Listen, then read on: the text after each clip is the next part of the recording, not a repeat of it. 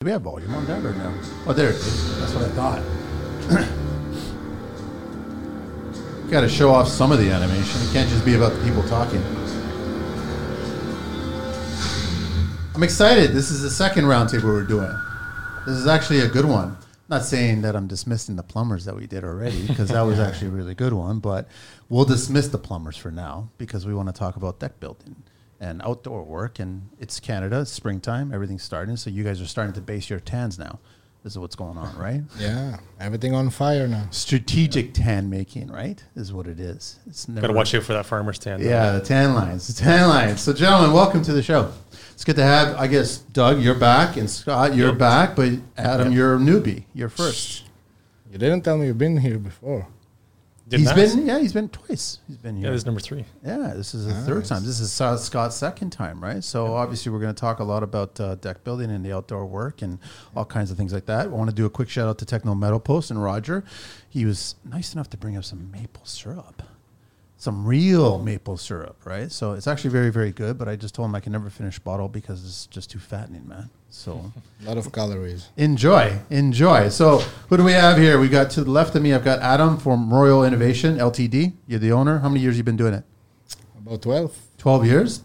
And website is www.royalinnovation.ca. Email to reach them is info@royalinnovation.ca. And the Instagram handle is... I don't remember by heart. I think it's Royal_Innovation, isn't it? I think it's deck builder or deck. I can't remember exactly, but if you type in Royal, you'll start to find it at that point. Then across from me, I got Scott from Sauvé. The way it's that's a lot right. of people. Yeah, that's how it is, right? So you're a carpenter, but this season you're getting a lot of deck building going on. Oh yeah, you got a lot of clients reaching out for that. Yeah, right now I'm in the works of a lot of them. Don't have too many of them booked, but. And thank you so much for taking the trek. I know you wanted to take kind of a technical day off, but you're coming from Kingston. No, it's perfect. So it's a little bit of a drive, but you got a chance to go to Saga as well too? Yeah, sure did. Spent a lot of money? No, all I do is buy blades. That's all you need to do, man. Stop buying tools.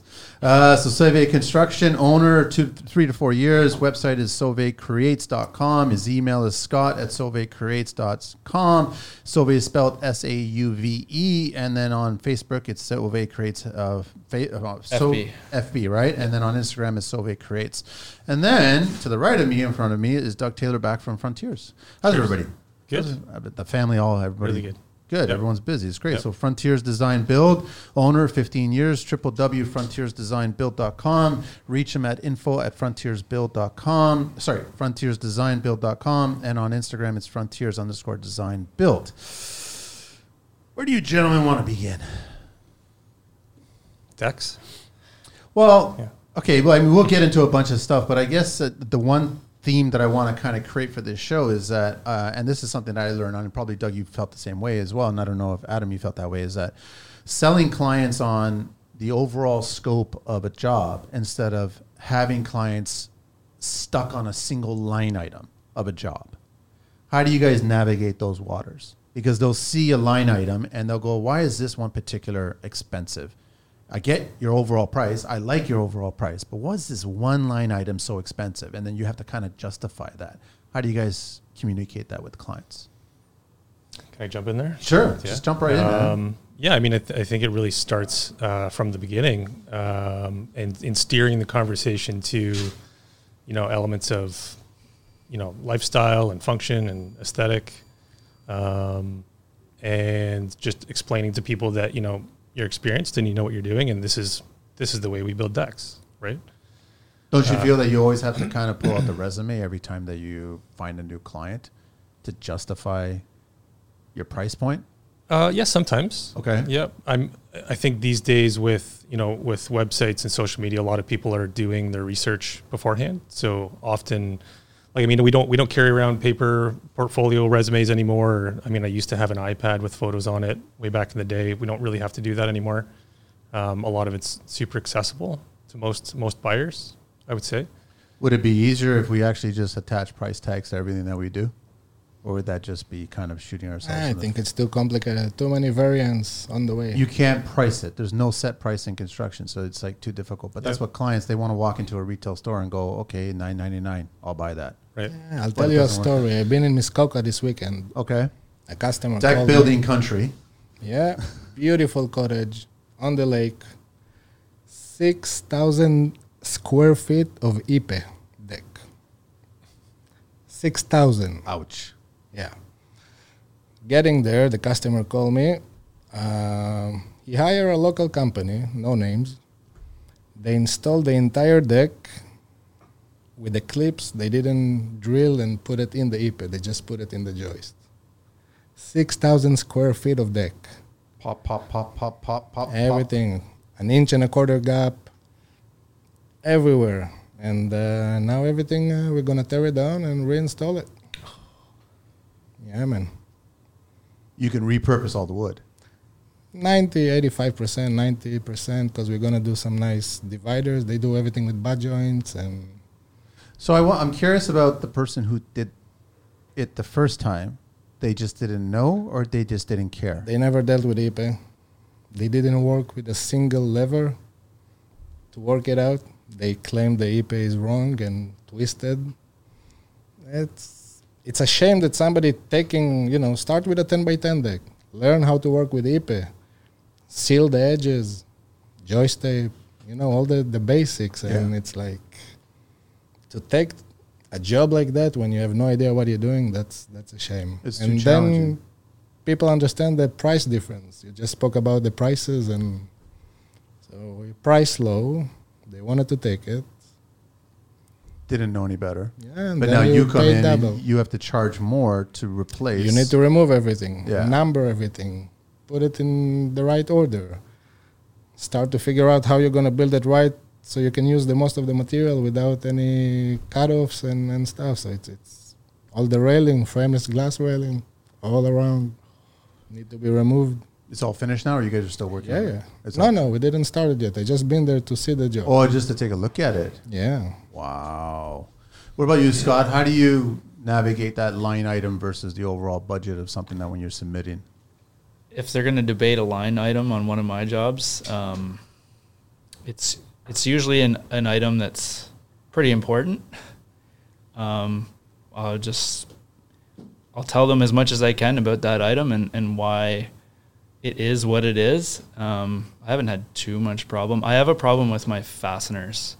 It's really the only thing that I have a problem with my decks, because I only use certain fasteners, and they are like premium expensive. And I just explained to the clients, they're premium fasteners, but these are the fasteners that I use for my brand, and that's what I use. So if you're not comfortable with me using these fasteners, like, that's just not Sauvé Construction. Like, I use a certain fastener, and that's just, if I'm building your deck, then I'm going to use what I supply. I haven't had too much kickback with any line item, except for my fasteners, which I just explained why I use them. Yeah. And joist tape. I'm having a real hard time getting Selling. clients to say okay for the waterproofing. And I've had advice where contractors, it's just like, I'm doing the waterproofing and that's it. But it might be the difference between me getting the job and me not getting the job with the joist tape and waterproofing. So I usually put it in there as a line item, like optional, and almost every single time it gets declined. And it makes me upset because, especially with the beams, they separate and it collects a lot of stuff in there, pine needles and dirt. Everything. And stuff like that. So personally, from my experience, the only problem I have with any line items would be the fasteners and the joist tape.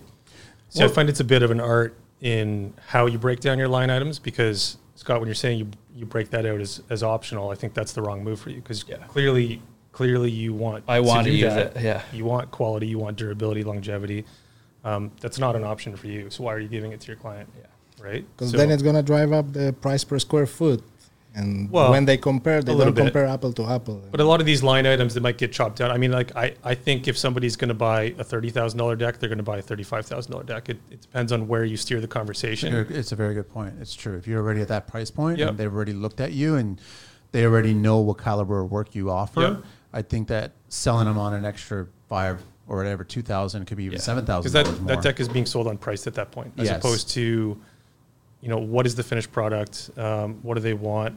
What are you as a builder, right? Again, they're gonna, if they're gonna pay $50,000 for a deck, they'll pay $55,000. I'm curious from all you guys, when was the first deck that you built? And when I say deck, I guess the principles of deck building. So not necessarily for a client, could have been for a family member or something like that. But when did you guys actually build a joist system, hangers, and then put some sort of material on top of it and created a deck surface? How far back are we going here? I would say about 20 years ago. Okay. But it was back home. Okay. We used Where's back home? Israel. Okay. Over there, we don't do foundation. We don't dig in the ground. Just float on top? Yeah. Yeah. And we use 2x4 as a framing. As the joist or as the Yeah. decking? No. As the joist? Yeah. On its end or flat? No, standing. Really? 2x4? Yeah. Fir? No, it's not Douglas fir. No, over there is a pine.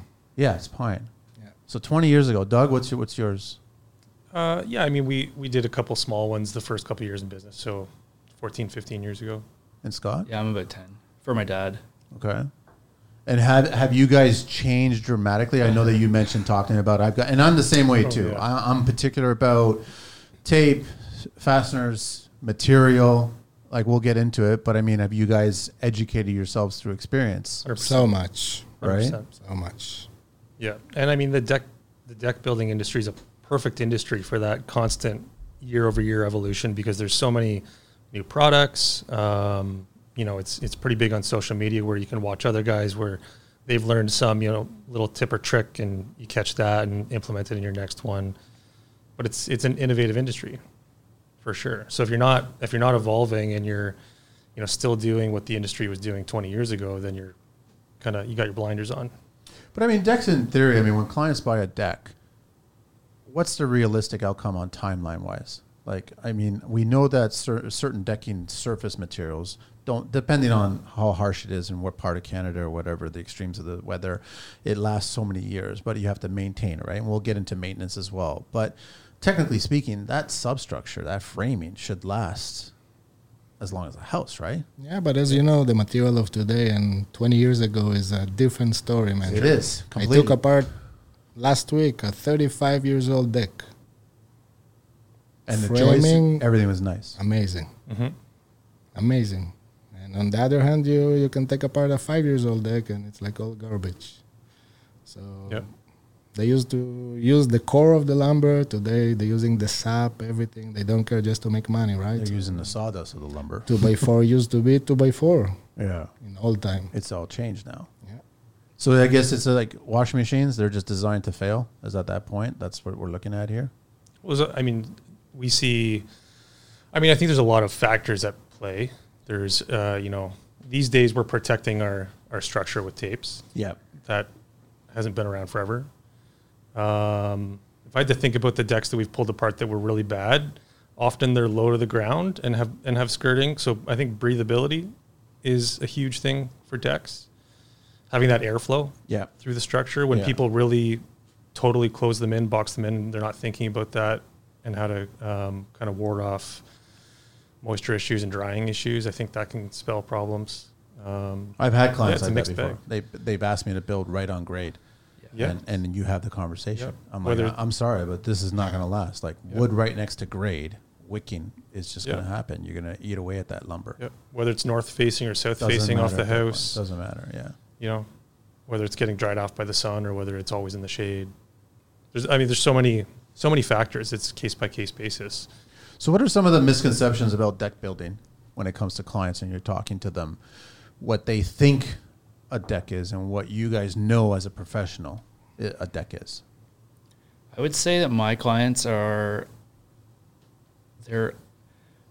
have been overwhelmingly really excited with the finished result of all my decks that I've built because it's so simple. I do picture frames on every deck. Yep. And for some reason, it still blows clients away. I think they're not expecting their deck to be as nice as I ended up making it, and I don't know why that is, but that I don't know. Yeah, I've had a really good response to the decks that I built. it's probably just because of the little things I do, the little chamfers, and I make sure that I sand, like every cut that I make, it gets sanded, so I can close off those pores. Yeah, that's pretty much it for me. I've had a pretty good experience with. I guess you get a lot of clients that are just wanting to move everything outside, and they just automatically assume there's a roof overhead, and it's protecting the deck, but that's not the case, right? But they're always asking for more and more things to go outside. And just an extension of the house, right? So that's where I'm trying to get with the misconception about what clients think is deck world and what you guys know is deck world. Definitely a misconception with posts and beams and how far you can span, that's for sure. Like if a client just wants an extra 4 feet, like that really changes your spans, which is going to increase beams and posts and piers. Yeah. And because I just do concrete, like that's huge labor. Yeah. So I guess that's a better answer. Adding beams is definitely something that usually the client never understands, like how far you can span things out. And Doug, you were going to say? Yeah, I run into a lot of misconceptions on the cladding choices, the material choices, because what I find is like a lot of clients still have the conception of like when composites and PVCs first came out, there was a lot of issues with them. Back in the day, so the people still have that. Like say some client had a deck built 20, 30 years ago and they went with a composite and it was a nightmare. So when we go and we say, hey, what about a PVC option, because maybe they're older and want durability, or they're, an executive and they're super, super busy and they don't want to take care of like a natural wood of some sort. There's like warning bells that go off in their head. They're like, oh, I don't, that plastic stuff, like, it looks cheap and, it's going to fall apart. And so there's a lot of misconceptions there. Just to collect a lot of mold. Yeah. Yeah. What percentage are you doing? It's going to fade. I mean, I'm assuming most clients are asking for man-made material for decking, right? These days. You need to educate them about it, but yeah. Yeah. But there's a wide range, like anything that's in the market right now. There's good, better, and terrible, whatever, right? Yep. But I mean, clients are still asking for wood. Are we getting that, or is that the maintenance? I'm getting a lot of requests for quote both. Okay. And then you need to give them like a pressure treated and composite material. They want to see the price difference at that point? Yeah. I find when they're like really budget driven, they're asking for the PT or the cedar. Okay. You get some clients that are environmentally aware or educated. They're asking for some like the thermally modified stuff. Yeah. Just jacks up the price. It does. But there's a space for it, for sure. The largest part of the market right now is the PVCs composites, for sure.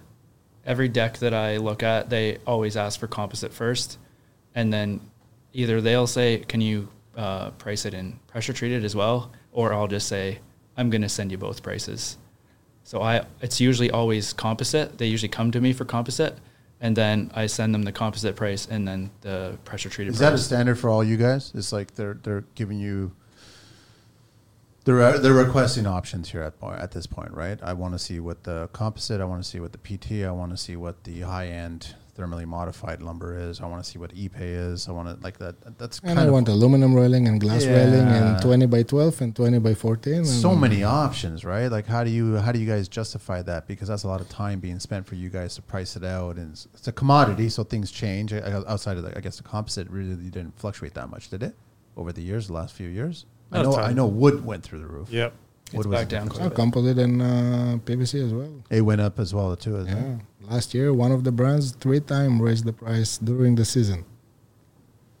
I think that's just taking advantage of profits. That's what that was, but we won't get into that world. Be sure it's not going to go down. It won't go down because it's gone up. Once you climb the mountain, you got to stay up there and just watch the view, right? That's all it is. Yeah. Watch the dollar signs in the clouds. And I want to figure out how you guys navigate, because the thing is, it's not like you guys are plumbers or electricians, or I'm not dismissing them, but they've got a grocery list. So you want a sink, you want a faucet, you want you guys want a deck. There's 1,000 things attached to it, 1,000 options. So we might be a bit different because we're design build. Okay. And that we're charging our clients for pre-construction services. So we're going through and we're doing conceptual designs, the permit plans, and we're I think during that journey we're educating them about the options, and they're really kind of narrowing down to like an ideal material choice for whatever reason. So we end up pricing one thing, and then it's only at which point where there's massive sticker shock, and they're like, okay, we're going to need to investigate cedar or what have you to bring the price point down, that we're investigating that, as opposed to like just laying all the prices out on the table. Because as you said, it's a lot of work to price 4 or 5 different types of materials. It's kind of, okay, I always try to level the playing field when it comes to construction. Right. So when I say that, I mean, if you had the same client that was deck shopping and deck inquiring about a builder coming in, and they're hardwood flooring shopping, they're walking into a showroom and they're getting samples down on the floor and they're taking their shoes off and they're walking on it barefoot and they're experiencing as best as they possibly can. The same with broadloom, same with tile, same with everything. They're trying to feel, touch, experience. But when it comes to decking, it's like a quick decision to just go the cheaper option, even though you're going to probably be walking on this barefoot more than you will be walking in your own home barefoot. So why are you taking those senses out of the equation when it comes to deck building? You know what I mean? Yeah, I mean, I keep a select set of samples in my truck for that purpose, to let people see it and touch it so and they feel can it. feel it, right? Yep. And you can experience and then justify, okay, well, maybe we should pay that extra money, right? Mm-hmm. Any thoughts on that, guys? No, I'm doing the same. We always have the Because that's how you sell your business, right? Yeah. But people, when they say composite, there is so many brands, so many levels in each brand. It's like endless. So you need to educate them more. Some of the brands, the lower grade of the composite are, they're not coming with plugs, matching plugs. So you have to put a surface trim screw, which is visible. Some of them very scratchable and slippery. So it's important that you're going to bring your own knowledge to the customer. But that's a balancing act too, because now you have a client that's talking to you and you have to factor in your experience because you guys have been doing this for a while. So all of a sudden, it almost seems like they dismiss that experience part of it. You've gone down that road. You've done this work. You've experienced it. We've all built things that clients were requesting, whether it was driven by the cost or just by trends or by this is what they wanted. And you knew in the back of your head, this is going to fail. This has got an expiration date on it. It's going to fail. I don't want you calling me back and being upset at me, even though I educated you and I told you. Especially when it's exposed to the elements. Yeah. We keep on talking about 4 seasons. This is Canada. Most of the northern side of the U.S. goes through the extreme that we go through as well too, right? Yep. So we get extreme heats, and they'll affect composite. They won't affect wood as much, but the winter, and then also how you shovel it, and that brings up the maintenance. Definitely affects the railings, that's for sure. Yeah. So there's a lot of factor in. That's where that whole selling thing is back and forth with the clients. But it's just I find it hard to understand a client wanting to reduce the price not on good intel. You know what I mean? Yep. So it's just like, how do you guys navigate? How do you guys sell that so that you can get the good intel back in there and get them to understand? I find reducing the noise helps for them. Like we basically we use one product line. We use one PVC supplier, and then we'll go natural wood. So like reducing the options, I think helps them be decisive. I think there's multiple benefits there. It's you're helping the client make decisions by basically giving them a pre-vetted package that can then be kind of customized based on their needs. And I think there's a level of confidence in that they're trusting you that this is a pre-vetted package. We've used these materials for some years. We've never had issues with them. So there's the sellability of that, but then also the performance of that too. Our guys get to know those products really, really well. So the durability and longevity and quality of the deck continues to be top notch because we're not using a new deck board every single deck and having to figure it out, the nuances of that specific product. But you're also getting product knowledge from that actual manufacturer that's supporting you. If there's ever an issue whatsoever, then you guys get that pushed to the front of the line so you can take care of and make your client happy, right? Mm-hmm. That's you guys running a business. Right. I'm curious, just for my own sake, if you guys were building your own personal deck, are you guys going composite? You guys going natural product? I went PVC. Yeah. Yeah. Scott? I'm just doing wood just because that's just what I love. But I know what's going to happen to it. But you'll maintain it. Yeah, sure. You'll fight that battle. Yeah. And Doug? I did PVC on my current house. Okay. I would consider thermally modified for my next house, but I do love the PVC. Really, huh? Yeah. darker tone did you go? No, I went with a light gray. Okay. Yeah. And just you like it primarily for the durability. Same with you, Adam. Is that Yeah. Yeah. okay? And then fastener wise, I'm curious, hidden or face? No, always hidden. Hidden. Yep. Okay. No plugs. On the picture frame and the first and last board, but it's tips. Okay. And then joist wise, everyone's always asking for PT these days, right? Yep. Yeah. And like you said earlier, I mean, it just the tape. Yeah, mine's getting taped. But just, you're taping it, but just like price wise, if you're selling to a client, you're just including it in the price. That's all it is, right? Yeah, we don't even tell our clients that we're going to tape it. We just do it. I should probably stop. Yeah. It's a good point. It makes a lot of sense, right? I'm curious about trends. Where are the clients getting their ideas that are presenting to you guys? Which in reality, I think should be the other way around. But About material selection or?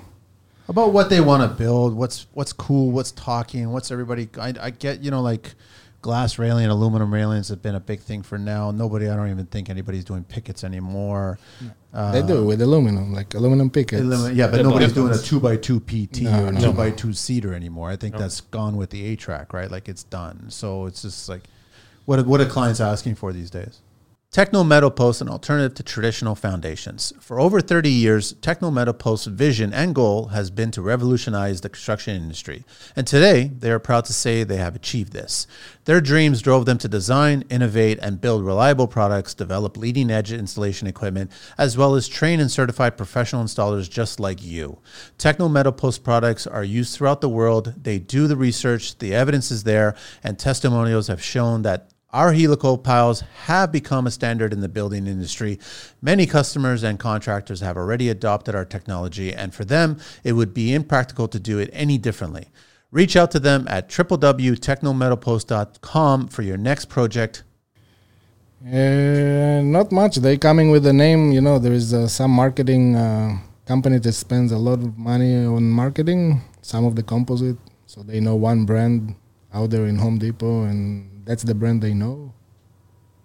So they asking to use that brand. I always try to teach them like the benefits and the downsides of that material, and pulling them to the direction that I think is right for them. And the colors selection, they want to go black deck. So that's gonna be hot.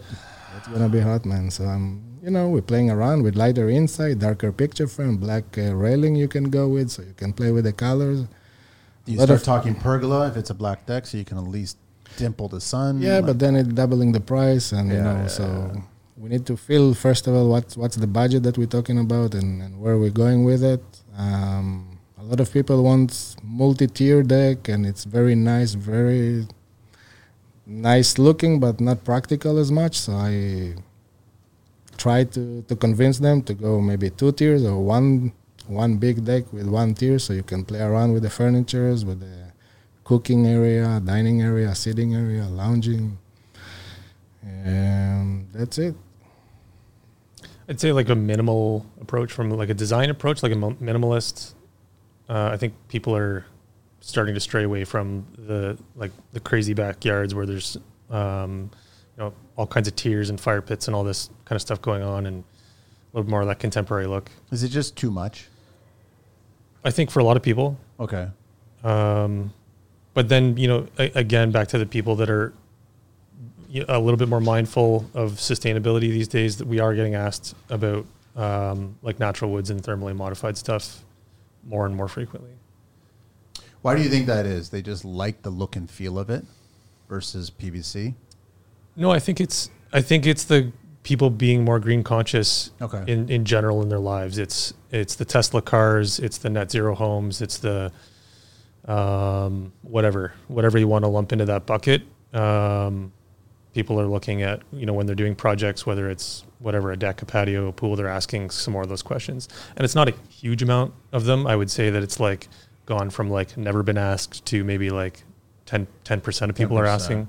But then you guys are probably following that up with a maintenance schedule. Like you're going to make suggestions on how often it should be oiled, how often it should be cleaned, how often, or first of all, how it can be cleared for snow, all kinds of things like that, right? But also brings up the point that everybody's bringing out outdoor kitchens and no different than a kitchen itself, and you got wear and tear going on at the cooking station, right? So you might have splatter from oils and foods and things like that, and so you got to factor all that in. And then there's also high heels if everybody's outside and they're dressed up, and there's a bunch of things that's what I mean. It's endless. It's almost like you got to give them a phone book of deck building, deck maintaining, deck world lifestyle, right? And for them to understand it, but they're going to be intimidated by that, right? Yeah, I think it's too complicated for them to observe everything. They can't grasp it, huh? I want to ask you, gentlemen, what's the ideal size? Because we talked about different tiers decks, and I totally agree with you. You get clients that'll put 15 different tiers, and all of a sudden you've got like a kiddies table here, and you got a barbecue there, and you've got a planter here, and it's like you're not maximizing the space properly for use of the space. You would never do this inside your house. You would never put a small room here and a closet here and all this other stuff. A good sized table for, let's say, a family of 6. How big should that deck be around that table? How much space should you give yourself? 20 by 16, something like that. I agree with you. It's a good size at that point. Yeah. It's comfortable enough to pull the chairs out. It's comfortable for someone to walk behind the chairs, get to another station of the table, and then walk around, right? But then you're already selling a client 20 by 16 deck to begin with. That's just your eating area, not including your sitting area, not including your cooking area. I always tell my clients, like a functional space is 15 by 15. Like you can use that for multiple things, not at the same time. Like you could have a lounge set there or a dining table set there or whatever. That's kind of funny. This studio is 14 by 15.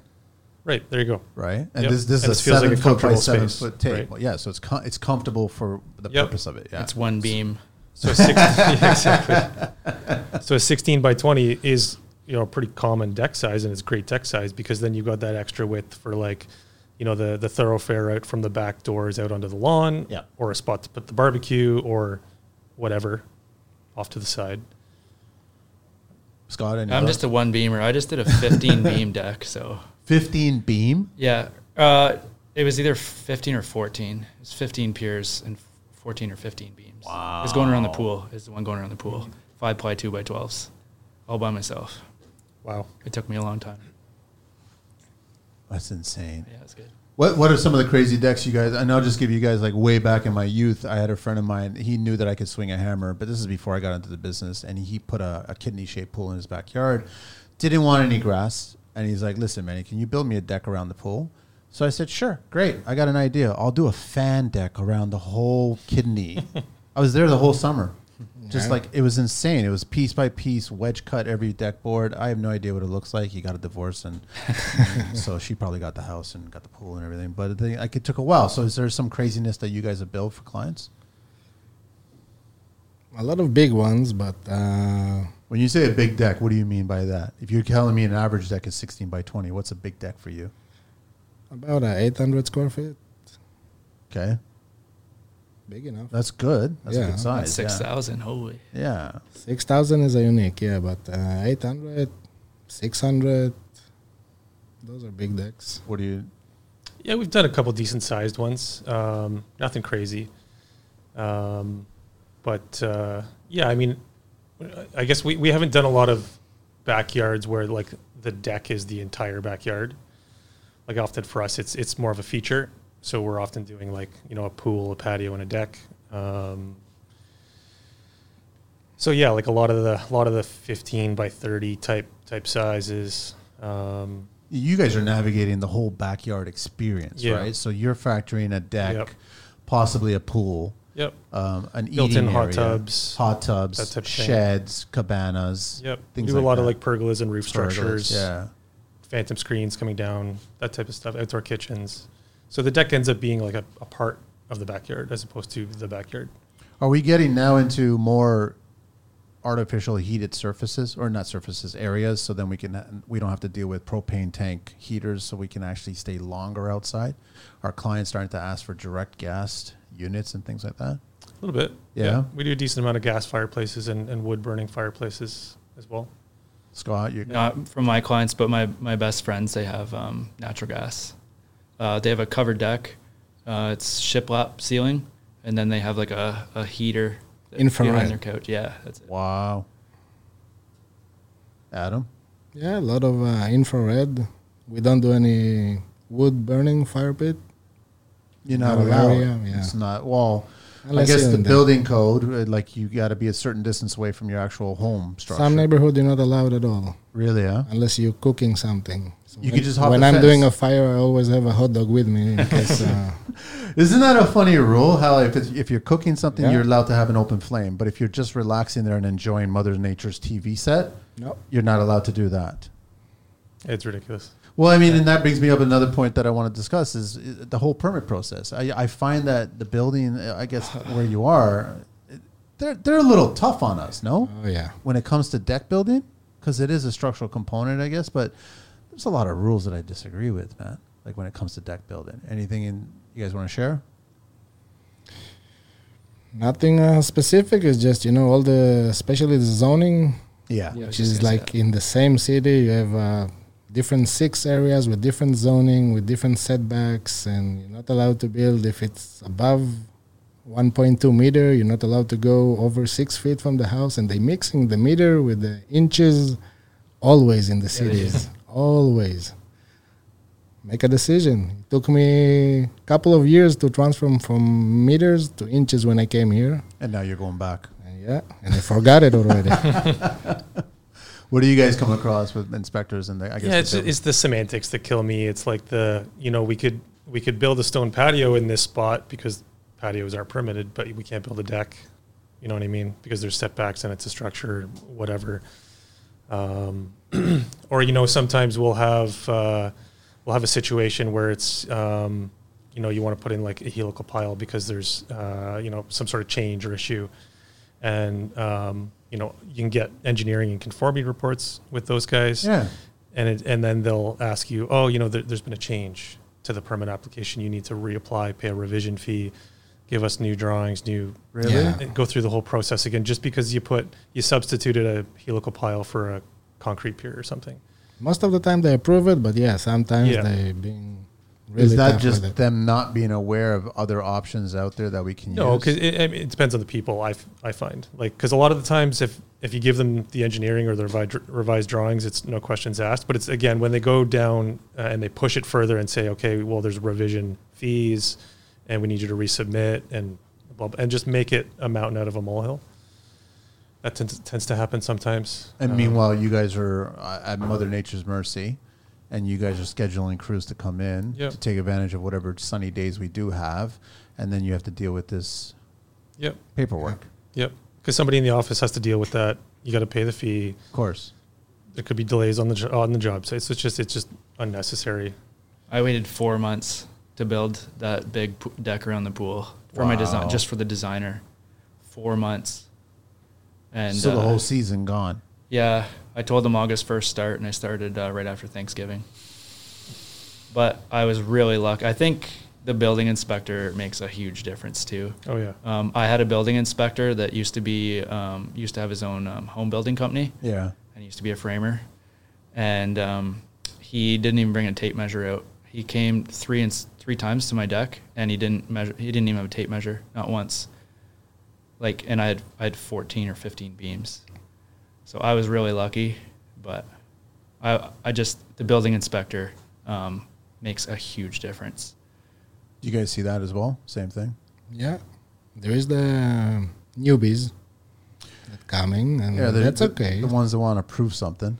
They learning also on the way they learn. Everybody in right? construction learns every Yeah. single day. We're all on the same team. But sometimes you need to make that work as well. I'll take a newbie over an old crusty guy any day. Really? Oh yeah. I find with the newbies, you're always saying, "Okay, don't worry. Can I speak to your supervisor?" Sometimes. That statement comes up, and then that just kind of puts the newbie up against a wall. Like, how dare you? Yep. The new ones are the 5-ply 2x12. That's what they are. Really? Yeah, that's insane. And then she spec'd out 5-ply 2x12s sitting on a 6x6 post, and 3 beams sitting on that post. And I need 3.5-inch bearing for every ply of the beam. Let's talk some fun stuff. How much more challenging does it get when you guys are doing second story decks? And you're having to deal with a whole new set of rules there, right? Or from the permitting standpoint or the construction standpoint? both? Because I guess permitting, it's now a different set of rules, and now you've got, I guess, structural to deal with, Yep. and then you've got a staircase that has to come down, and then you also have, I guess, the railings or fencing or privacy. I find it's not that big of a deal. not that big of a deal. No. Like I always do 42-inch high railings, Okay. regardless, and cross bracing on the posts. Yeah, up to 8-9 feet, I think is the same story. When you're getting to the 12 feet, 10 feet, 11 feet, that's a little bit more challenging. Do we really need railings on a 2-foot high deck from grade? I know the OBC says we need them. Yeah, but Do we really need them? babies, kids, I didn't put on mine. How many times But did you don't fall? tell the how many city times, where I live. How many times did So you here- fall as here a it kid? is, here it is. I fell lots of times as a kid. It just Yeah. makes you tougher. It makes you Last stronger. Saturday we were barbecuing, and I have a couch right on the edge of the deck. Okay. And I have a 3 years old, and he just lean on the couch, and I, Is he okay? yeah. So again, depends what you. And I don't put railing, right? It's not really necessary. So The couch is a railing. It's a cushion. yeah, Nice and soft. that's how you learn. That's the world we live in, though, right? Like, I mean, you got to have rules. Because, like, when I think of this conversation, I think of like pools and the hassle we get with pools and pool enclosures, and especially like on a rural property where there's really no neighbors. And I think, like, what's the difference between this pool on a rural property and like the stormwater ponds that are being built in developments? Like, It's a valid They're- argument. stormwater pond is way more dangerous Yes. to the public, Yes. right? So, the thing with railings on decks, it's like, do you really need one on that 24-inch deck? Not often. In some cases, certainly you do. I try and design them out as much as I can with, wraparound steps and Yeah. So you can get it kind of round that Yep. at that point, right? design it in so that there's going to be furniture backing onto that railing or whatever. But there's a lot of semantics for sure. I For wanted me, to what's ask, killing me the most is the climbable privacy walls and stuff. I installed a few aluminum privacy walls with 1/4-inch gap in between. but these were prefabricated privacy walls that you Yeah. installed. Yeah. So they've met the standards to be sold as a product, Yeah, but then they're not meeting the standards for the deck building process. for the inspector. So he claimed a kid can put his fingers and somehow climb 6 feet, And then fall. I've had Yeah. that exact same situation as well. and it's Yeah. like So how did you guys unbelievable. resolve that? Fighting with them and explaining them. Sometimes it's work, sometimes not. But when it's a wire railing with 4-inch gap in between, 42-inch high, I understand. We can talk about it. But a 6 foot with a 1/4-inch gap, 3/8, I don't know what was it. Unbelievable. I thought wire railing were illegal in Ontario. Vertical, not horizontal. Horizontal is not illegal. Climbable. Everything. but a horizontal. vertical, you could still fit a baby's head in between and get strangled. Not if it's 90 mil. Just saying, right? I looked at a job last spring, and the guy said, my railing going down to he lived on the water, and he said, I just had a brand new railing installed. It's exterior. Can you come take a look? I heard I got, referred to you, and I know you do a lot of decks. I'm like, yeah, all right, I'll be right there. And I went down there, and it was the hog wire like that you see in the United States. Mm-hmm. And I was like, you thought this was going to pass? Wow. And he's like, yeah, inspector doesn't like it. But I was so shocked to actually see it in Canada because I see it on Pinterest all the time. And it sucks because it was installed really good too. So then I had to grab my clippers, and all of it went out. Wow. Yeah. We did one where it was actually we do quite a few of these where they're horizontal rough cut 2x12s Okay. for fences, Okay. and very similar situation where the inspector came by and he's like, I can fit my pinky in the gap so a kid can climb this.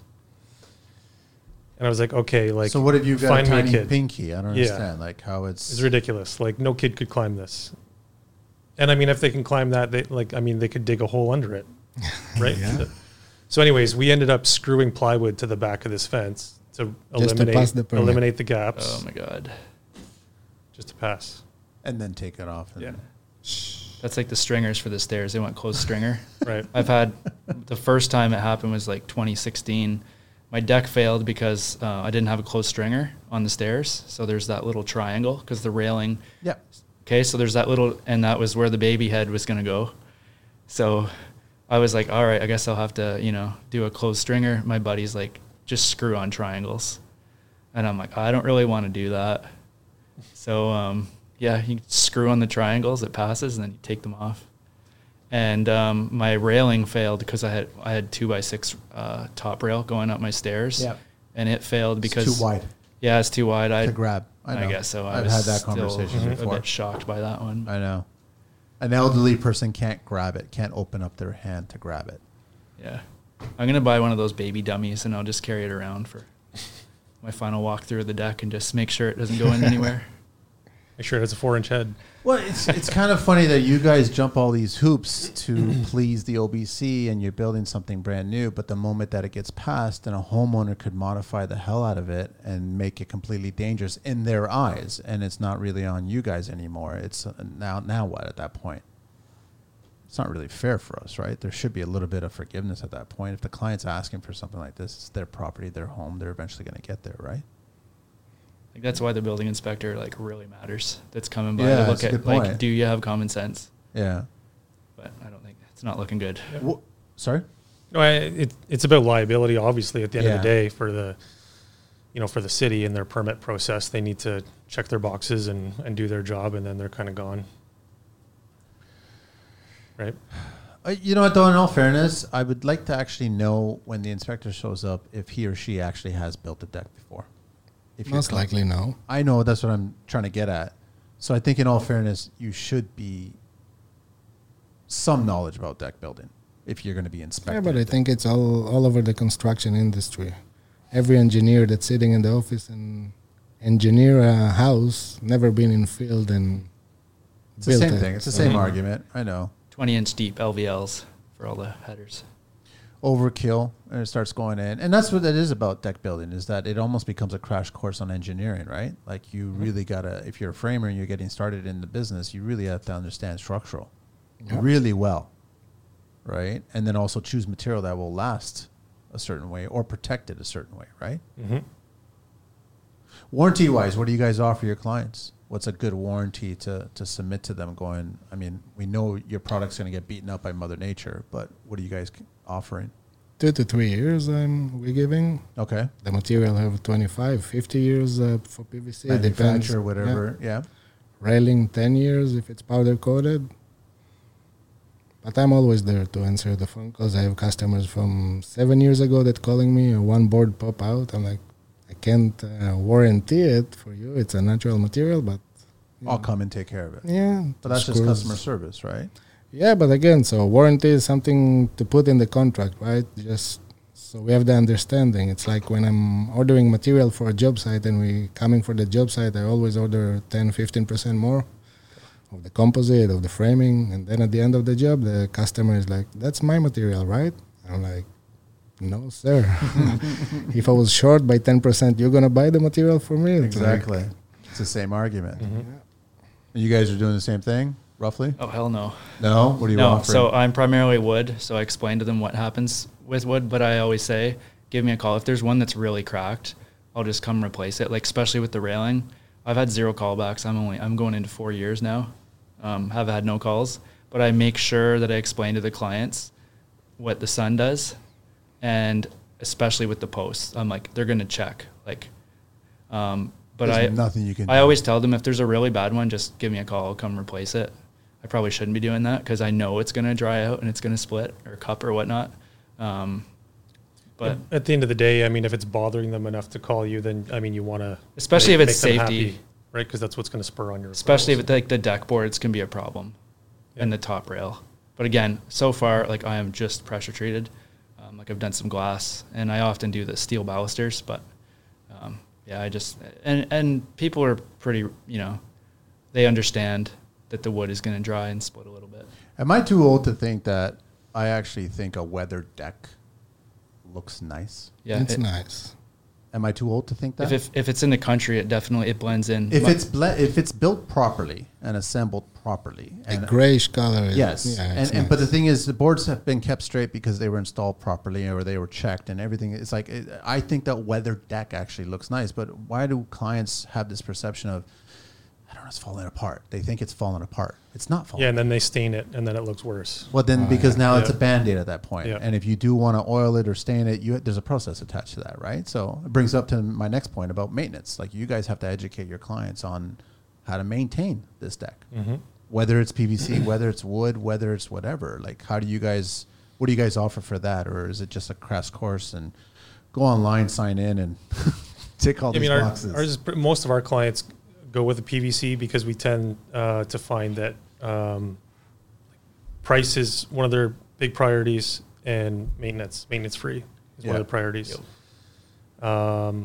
So people love that, like a PVC deck is low maintenance, and we basically tell them, like, Dawn dish soap, like soap and water. That's all you need. And they love that. It's simple, right? I know. That kind of justifies a little bit more of a premium price tag for a lot of people. For wood, though, it's a different ball game. For wood? Yeah, I say keep the leaves and pine needles off of it. I highly recommend blowing it often. You don't like the little leaf tattoos on the deck? Especially if they're not getting that weather tape on the beams. Moisture, Mother Nature. ePay's a tough one, though. Yeah. ePay's a tough one, right? How much more ePays are left in the world? You never know, but it's keep coming here. The containers keep coming here, man. It's a great material. I love it. It's hard to work with. That's an understatement. But, hard to work with. But the final piece, man. I'm curious on what color tool you're tackling, Adam. Like, I mean, are you cutting that with a yellow tool or are you cutting it with a proper tool? You never know. But the blade's going like... That's what it is. The blade goes. Yeah. And the beats and everything is going very quickly there, but it's a nice material. But the price also last year, I don't know if you know, like I don't know how much it went up. I can only imagine with container shipping all the way from South America. It went to about $12 a linear for 5/4 by. Wow. Yeah. Now it's came down to about 10, but I remember it at 5 something when I started. I had a friend reach out to me, Ian from Gale Force Contracting and Masonry.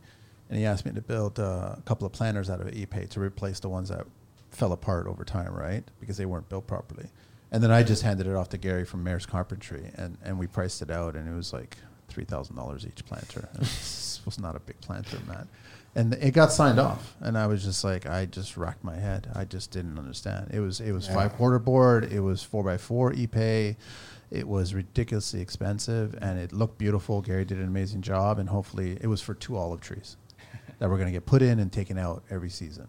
And they just wanted it to be done properly. Well, I mean, you compare that to even just like plastic or fiberglass or steel containers these days, and those things are insanely expensive too, right? As well too, right? So Techno metal post screw piles are installed by our trained, certified professionals using specially designed hydraulic machines. The piles are augered in until they reach a specified torque and depth, allowing our installers to determine the load-bearing capacity for the structure. Helical pile foundations are made from hollow structural steel HHS that is compliant with ASTM A500 grade C. They are designed, tested, fabricated, and installed in compliance with Canadian, European, and U.S. building codes. When compared to bolted coupling in similar products, TMP's fully welded couplings ranked above the others and provided maximum strength, rigidity, and enhanced buckling resistance. Different shaft and helical blade sizes are available to accommodate the needs of structural support and site soil conditions. Our engineering department provides assistance to determine the appropriate sizes for specified project types. Reach out to them at www.technometalpost.com for your next project. How do you guys handle challenges and obstacles in this industry, man? Because you guys are always dealing with slowdowns. We talked about building process. Mother Nature's a big one for you guys. Start and stops. Terrain. Yeah, I think simplifying your process and your package, I think solves a lot of problems from top to bottom, from selling it to performing it to your clients maintaining it. Like if you can find a select number of products that you like, you can count on, you know how to install well and refine your craft over and over again. That's a big one. There's still always going to be challenges, though. Always. 100%. I love the roll with it is construction. I love challenges. Yeah.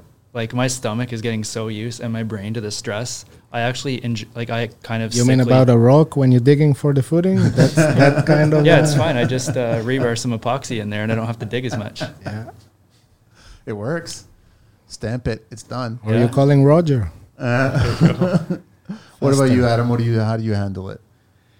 We're just working around it, and again, we're installing a lot of Hilco. I didn't do concrete footing for a few years. I just love it. That was a game changer for me. First time trying it, and I tried it a few times. It was expensive at the beginning when you compare it to concrete, but it saves you so much time, so much dirt that you need to clear somewhere, and it's faster. You can keep building the framing at the same day. Yep. Nothing else like it. How never going back to concrete. How big's your crew, Adam? I have 4, almost 5 of them. Okay. So we typically two people in a crew. And then, Doug, what's your deck building crew? Well, we've got 6 carpenters, and any of them can build a deck. So usually a couple of them are building a deck. And Scott, I got one. That's why I'm so good at doing challenges. You're not ready. You're not ready to start adding a second. And I'm not booked enough in advance yet. But you think it's coming? You think it's yeah. Once I'm booked, I want to be booked for, I don't know, maybe eight months ahead. I'm not right now. I'm just waiting to get booked a little bit more so I can have some steady work. If you guys got clients that are reaching out to you, do you love them when they reach out to you in May and go, listen, we want a deck built this year? For June 1st? When should clients, because we get clients listening to the show, right? So I want to educate them. I love them all. Yeah. We all love them all. It's they should be contacting you last year, right? The snow has to be on the ground. Right? At least ideally just last year, Yeah. have a conversation with you, start considering vetting, start talking to people, Yeah.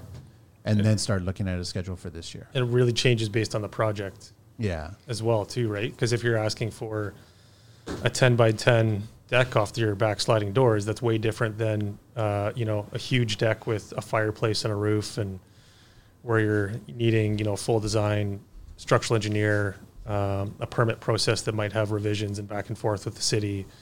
Other trade contractors, you're going to have to line up, the masons, all this kind of stuff, right? There's a lot of project planning on that type of job. So that takes much longer, whatever it is, 6 to 12 months for a big job. It's a process. Even earlier on, you guys were talking about dealing with the building process and Yep. just taking like that long to get it.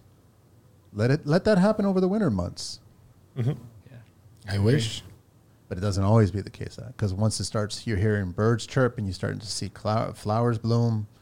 It's amazing let's how build the a deck. sun come down. The Yeah. phone is like Totally. Just starts exploding. just right? like that. If I'm looking at projects like right now in May, I will say, are you looking to get it in 2023 or 2024? And they They think it's a joke. They think it's a joke.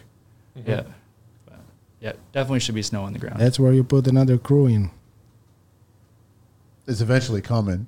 How do you guys handle, water management? I mean, obviously, you want some rain off. You don't want a perfectly level deck, but you want to be aware of Mother Nature rain off and also grade rain off and all kinds of things like that. And also maintenance, because most people will put the dish soap on there and just take a hose and you want it to run off, right?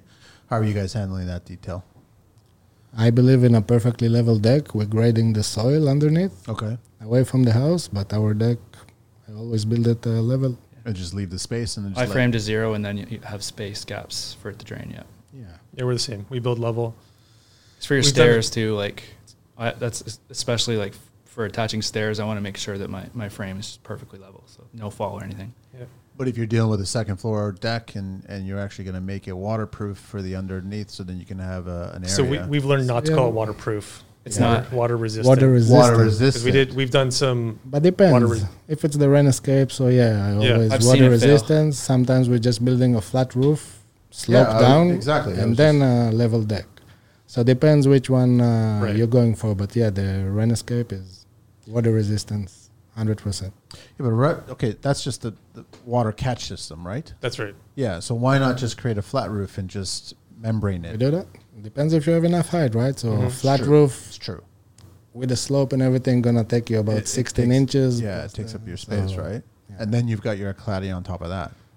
Your decking, right? Yeah, I've So- seen the rain escape fail because the snow load was left not shoveled, and there was shiplap underneath and a sitting area underneath, and because of the high snowbanks all winter, when the spring came, Yeah. like so much water had collected in the rain escape that it must have bled through to the shiplap, and it was painted. It was pine 1x8 shiplap underneath, and it it went into the wood and then it sat in the joints, and It was all destroyed at that time. yeah. But I talked to the contractor that built it, and he's like, it's a waterproof membrane, and then we're putting like 3,000 screws into it, for the decking. Yep.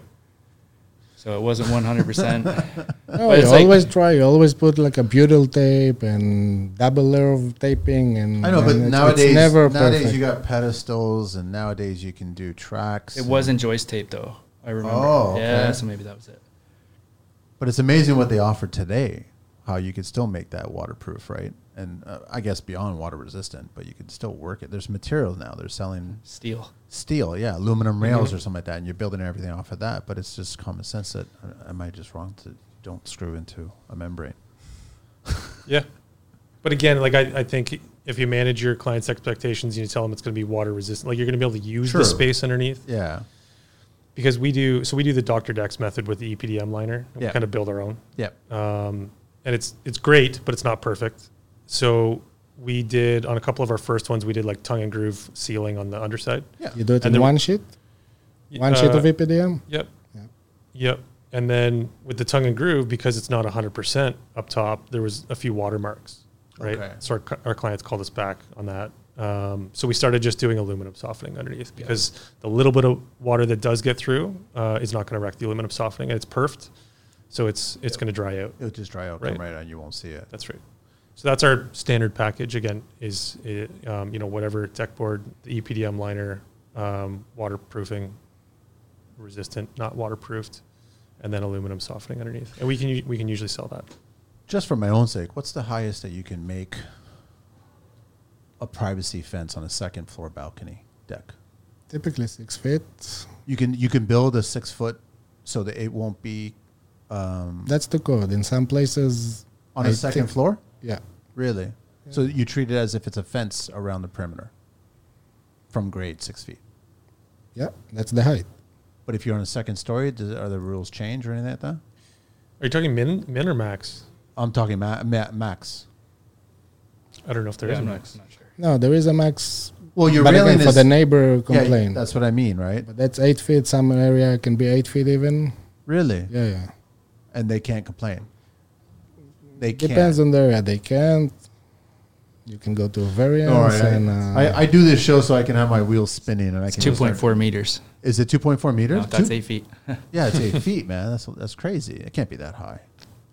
You'd be blocking out your view of your neighbor, right? what view? Of you sitting on your deck and eating lunch? Like, if it's a lake, a ravine, and stuff like that, I understand. But How critical does the city get when it comes to, I guess, pergolas and things like that? You start creating, like Again, totally depends on the inspector. We've asked cities whether we've even like sent them in a sketch like, hey, does this pergola require a permit? Yeah. And sometimes we've gotten away with, oh no, that's not a load bearing structure. There's no roof on it. You don't even need a permit. Okay.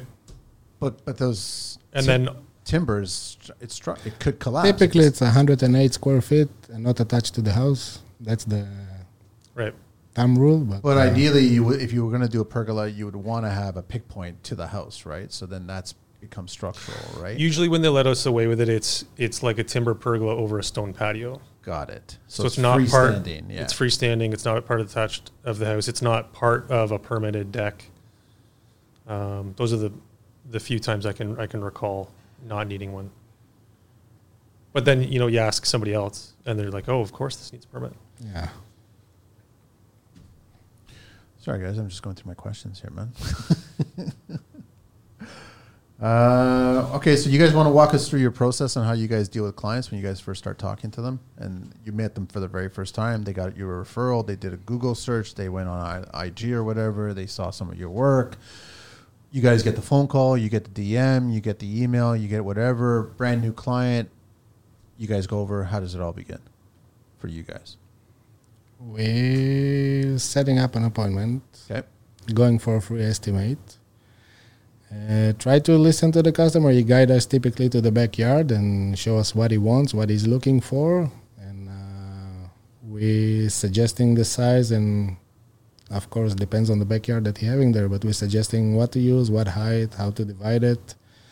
We're always asking what he planning to put on the deck, like what areas he need. He want to sit down? Is it just a small deck to get access to something else, or that's going to be the main backyard area that they're going to sit. And that's it. We're offering him all the materials available, taking the measurements, explaining him before we sending the quote how the quote going to look like, what is picture frame, what is fascia, what is heel compile, what is skirting, and all of that. Because then you're getting a million emails after you're getting the quote. What is that and what is that? So might as well explain it. Yeah. And that's it. Sending the quote within 24 hours and give him a few days to think about it. 24 hours? That's pretty fast. Holy crap. Yeah. That's good. Nice. And you're still quoting everything yourself, or you have guys? No, right? You've expanded it to other people to start handling it now. How fast are you, Scott? I try 7 days, but like I'm the only person in my company. Of course, so because you're still swinging the hammer, and then you're also doing the quote, and then also... It's probably the most stressful part of my business is estimates, making sure I get them out on time. Yep. Quicker the better, obviously. Yeah. Yeah. Because they'll make a decision with somebody else if you don't, right? Yep. Makes a lot of sense. Yeah. So you probably have lost work, you think, because you couldn't get it to them soon enough? Yeah, but usually I'm okay with it. If they want, like I get back to them. That's on them. Sorry, we hired already. All right, good luck. That's the thing that I hate the most. To hear something like that they already hired because of my like bad timing or whatever. It's so even at Yeah. 24-hour turnaround, they're still telling you we've already hired. no, that I'm doing also checkup follow-ups after. Yeah, So yeah. they might choose somebody not because I was late or maybe price point. Maybe they had a good connection with somebody else or referred or whatever. You need but feedback. yeah, I always try to do a good follow-up a few days after, and I wanted to do to present the quote like personally, but that's a lot of driving, a lot of Too much. going. Too much. It's good to get a personal connection and to meet the customer once again and go through everything, but not possible. How do in you my handle case. it, Doug? So yeah, pretty similar start. Somebody will reach out, whether that's a phone call or a contact request form on our website, which comes in as an email. Yeah.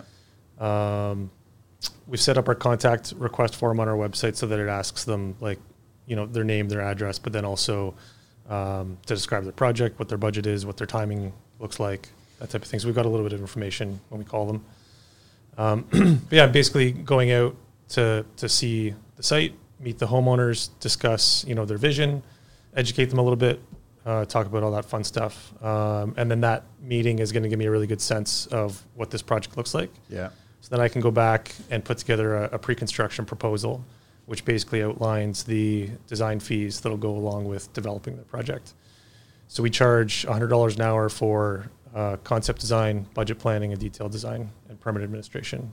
So depending on the size of the project, that could be $1,500. It could be $15,000, depending on the size of the job. That allows us the office time to, really dive into it and put together a really robust design. And I know Scott's thinking right now about his design fee. Free estimates. I'm not laughing at you. We've all been there, and it's just like and I'm sure you also factored into your pricing. Like it's cost, it's your time. Yeah, I wish I could change it.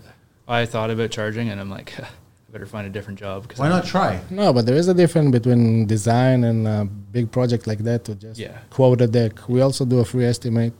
We offer that, and we're driving hundreds of kilometers a day between meetings. But when it's getting to drawing, can you show me in 3D how it's going to look like? And I want to have drawings for the permit. Can you make it for me and stuff like that? So that's, of course we're charging, but estimate point of view, free. So just bottom line is I try to get as much information from them and to them to just get things moving a lot faster, so then they appreciate what you guys are bringing to the table. I think that asking for the budget is huge because that saves where are they so getting much that time. number from? Yeah, who knows? Other than their line of credit or bank approvals or whatever they've saved in the piggy bank, right? Or their buddy spent. Their buddy spent. If But I- then they whatever spent on- like in 1919. Yep. You know what I mean? Yep. So it's a different price point at that time. So it's If like, I know the budget before I estimate it, it makes my estimating so much better, so much quicker. I'm not wasting time. Because like often, if I don't have the budget, I need to ask more. A lot of the times, most of the times I don't ask for the budget, so I'm pricing out way too much. But is asking for a budget like the red car syndrome, where you guys are car shopping and all of a sudden I want to buy a red car. So all day long, you'll always notice a red car. So it's just like if they tell you the budget number, that's stuck in your head. So then you're going to somehow cater your number to land around that number. Yeah, but sometimes the customer don't really understand what's going on, right? He wants a 20 by 20 deck with glass railing and stairs and all of that, and his budget is $5,000. Happened to me. Yeah. So I'm like, okay, I'm still going to give him my quote, and he's not going to find the quote for $5,000, right? So you still need to work for your quote and do everything, because if you're going to build a deck, you're going to build with somebody. So Yeah. Yeah, and I mean, talking about that in that first visit and finding out that they have a $5,000 budget. I mean, right there in that conversation, you can start to educate them about what their range. You should be telling them like, hey, I mean, we could put together an option for you for a $20,000 deck. It could be a $50,000 deck. Like, where in that range are you comfortable? What's important to you? Or is it just the economics of it? Are you really looking for something that's robust and that's going to last a long time? In which case, you probably want to spend a little bit more. Like, what are your decision-making factors? Yeah, that makes sense. And what I've started doing is if the client's going to ask for the glass railing with the composite and stuff, what I actually started doing recently is just pricing out PT with wood railing, black steel balusters. So that's my basic deck that I build. And then I send them that and I say, if you're okay with that, then I will price for the composite and the glass. But the last 3 decks that I've priced, it's been over their budget using the cheaper options for the materials. Of course. It saves me so much. Like, I don't know. That might not be good, but. How do you guys stay up with all the ever-changing materials out there, options out there? Are you guys going to trade shows? You guys are speaking to suppliers? Are the suppliers speaking to you guys? Are they notifying you, letting you know this is coming down the pipe? Like, how are you guys educating yourself so you can take that material and that experience to the clients? I just been in the States in a visit in the plant of one of the supplier, one of the manufacturers. I'm trying to stick to one brand out of them, and the innovation coming to every company. It's not that one of them gonna get better than the other one. So I'm comfortable with one good supplier, good manufacturer. I'm the biggest installer in Ontario of that manufacturer, so they warranty my labor as well. Yep. As the package of warranty to the customer, typically they warranty only the material. So if you have one defective board in the middle of the deck, they're going to send you a new board, but you need to open up and replace it, maybe open the railing and stuff, so that manufacturer covering my labor cost as well for my customer. How are you guys handling it? A little bit of interaction with manufacturers and suppliers. Social media is pretty good as well, just to kind of, again, pick up those tips and tricks that other people have figured out just on the fly. But I think it's incremental improvements in your game year after year, whether that's, epoxying your miters or figuring out expansion, contraction with the material, and it's just constant little improvements. Scott? Yeah, just through IG and YouTube. That's pretty much, I don't go out of my way, to be honest with you. If I get, just because like I have 100% of my projects are PT and wood. So until I get more Any reason for that, or budget? Customer budget? Yeah.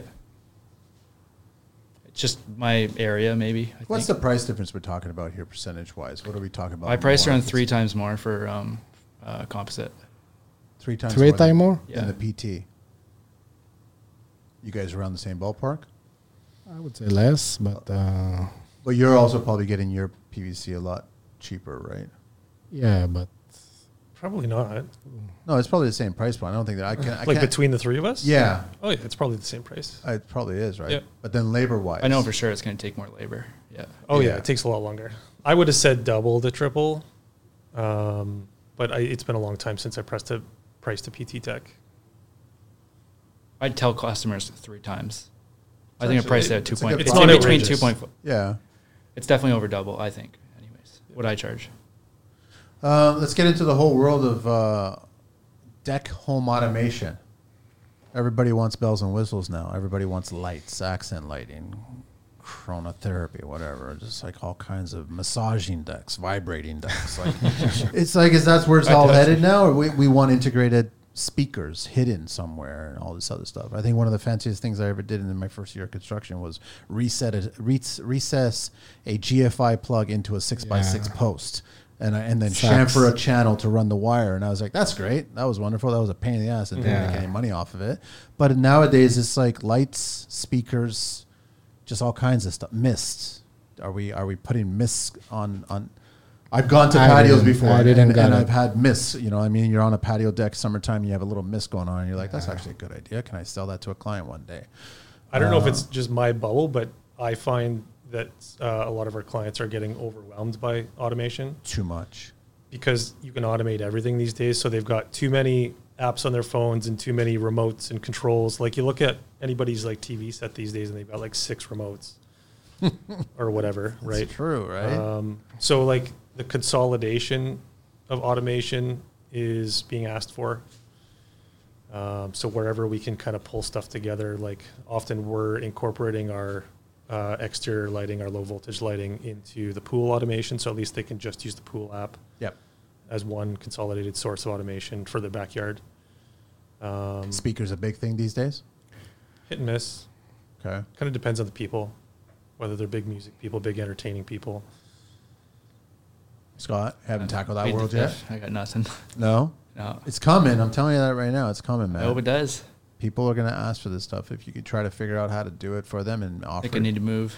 No, I think it's there. I mean, I'm sure, Adam, you've come across. yeah, we're doing many lights, a lot of lights, a little bit of speaker, not too much. And if you integrate the pergola in there, so you have all the blinds coming out and the louvers and lights in the pergola, fan, all of that. But in the deck himself, mostly is electrical outlet and lights, low voltage lights. See, the low voltage, when they first came on the market, I wasn't a huge fan of it because call me crazy. Light has a purpose behind it. And having a little pinhole light in It's a an tread, accent light. It's not straight up, and then if you stand at a certain point, it goes right in your eye like your high beams, right? So it's like it doesn't serve its purpose. The key with outdoor lighting is to not to see the fixture or see exactly. That's where I was headed to. supposed to give the moon glow effect on your surfaces, Yes. provide. So now you have to be a lighting designer and a Yep. deck builder to try to figure out, where do I cascade this light? That's right. How do I wash the beautiful deck with light? Yeah, I think you have a big variety. Inlight is one of the greatest, I think, light provider, and they have plenty of solutions for any surface to put the light in. Mm-hmm. So we typically put it on the risers of the deck Yeah. with the Evo, and some under, if it's a frameless glass, we're putting under the glass panels, so you're never actually standing there and looking at it, and that's mostly it. That's the trick. And that actually makes it work. But it's also is the cost worth it? There's a wide range in the cost of outdoor lighting, low Okay. voltage stuff. There's stuff that's economical and there's exorbitant stuff and there's everything in between. There's a lot of suppliers doing it. The economical one, I'm trying to stay away. It's For tend sure. to get yellowish and Yep. flicker after time and stuff, so it's much more work for me. The customer disappointed at the end. And Mm-hmm. so We find that's anything why- with a brass fixture is a good bet. Like the cheaper stuff tends to be plastic. Okay. And then there's some powder coated black stuff that's metal based, but I find over time the powder coating can fail on those. But solid brass fixtures are, I find, pretty durable. Have the manufacturers actually solved the problem of just possibly keeping the fixture, making them last as long as possible, and then just having to replace the drivers? Or they haven't solved that problem yet? I mean, we've been using LED for a long time outside. Okay. And they tend to last. But they're all running off of drivers, aren't they? Or no? They're direct wired? I think they're direct. Really? Yep. I don't think there's any drivers. Okay, I was on the assumption that they were, because they're just all low voltage and putting them together. No, it's not like the pot lights that you have there. No. The electricians are going to send me hate mail now. I don't give a shit. Yep. So let them send me. It's direct. No, it's all just back to a transformer Okay. box that plugs into a standard GFI. And that's it. That makes sense. I want to ask you, gentlemen, is it worth getting the awards and the recognition attached to these decks? Is it valuable in the marketing scheme of things? I think it's important as a standpoint to show a customer so he can get feel more comfortable. That together with the reviews of customers, previous customers, and references and stuff like that. Just the reward himself, not too much. Nothing to brag about. How do you guys feel? Yeah, I mean, we try and submit a couple a year just to kind of keep a little bit of a consistency with it. I do it as much for our company culture internally as I do for marketing. Makes sense, yeah. Because there's a bit of pride that goes through the team when that happens. Yeah, I mean, a lot of industry awards are just kind of a pay-to-play type thing. You submit your application fee, and as long as it's a nice photograph of a good-looking project, you win. So it's kind of a participation trophy rather than an actual judged. Like, it's not like there's 30 entries and 3 are winning. Got it. It's 30 entries, and whatever amount of entries meets the caliber, the professional photography of a decent-looking project, like 25 of them could win. Got it. And there's no first, second, third. It's just you want recognized. The industry's being recognized. Yeah, and that's its purpose is to just kind of build, industry morale, rapport. There's Take a break. Yep. There's just the fact that other contractors, the camaraderie, getting to know other people that maybe they do this type of thing and you don't. So being able to refer to each other, you meet people at these award events. A little bit of branding, because I mean, the branding is industry internal as well. A lot of these things, very little, I think, outreach into the homeowners that are seeing this type of stuff. But it gets you traction, I guess. I guess the if you are associated with this and you get recognized that way, then it could potentially get you traction on a digital platform. So then a potential client could kind of connect the dots and then all of a sudden go, you know what, maybe I'll give you guys a call because I just read something great about you guys because you guys were attached to this award or something like that. Yeah, and there's a bit, I mean, you're putting these projects on your website and, this one's award winning. There's a bit of credibility that goes along with that. So it's certainly not a bad thing. Certainly beneficial. Is it the be all and end all? I don't think so. But it's part of the whole package of you trying to sell yourself. I mean, you feel the same way, Scott? No, I agree with what you just said. Yeah. I don't. Just Google Sobey Construction, look at my reviews, and that's all I need. Okay. But I'm having a problem with clients actually reviewing me on Google. I tell them it literally is more important than, the money that I'm getting from you. But it's just they forget. How are you approaching asking them the third time, the fourth time? At some point, you got to stop asking, right? Yeah. I'm going to be doing some follow-up emails here soon, but that's what it's important to me. As long as my Google reviews have a high rating, I thought about, because I know that Google's best businesses, you can get one as long as you're over 4 stars. Yeah. I thought about getting one of those stickers for my truck, but it was $700 and something. Is it really that much? Yeah, and I was like, yeah, I'm not. But it's not like you said. I agree with what you said. It's definitely does not hurt, and it might steer someone from picking him over me if he's got one.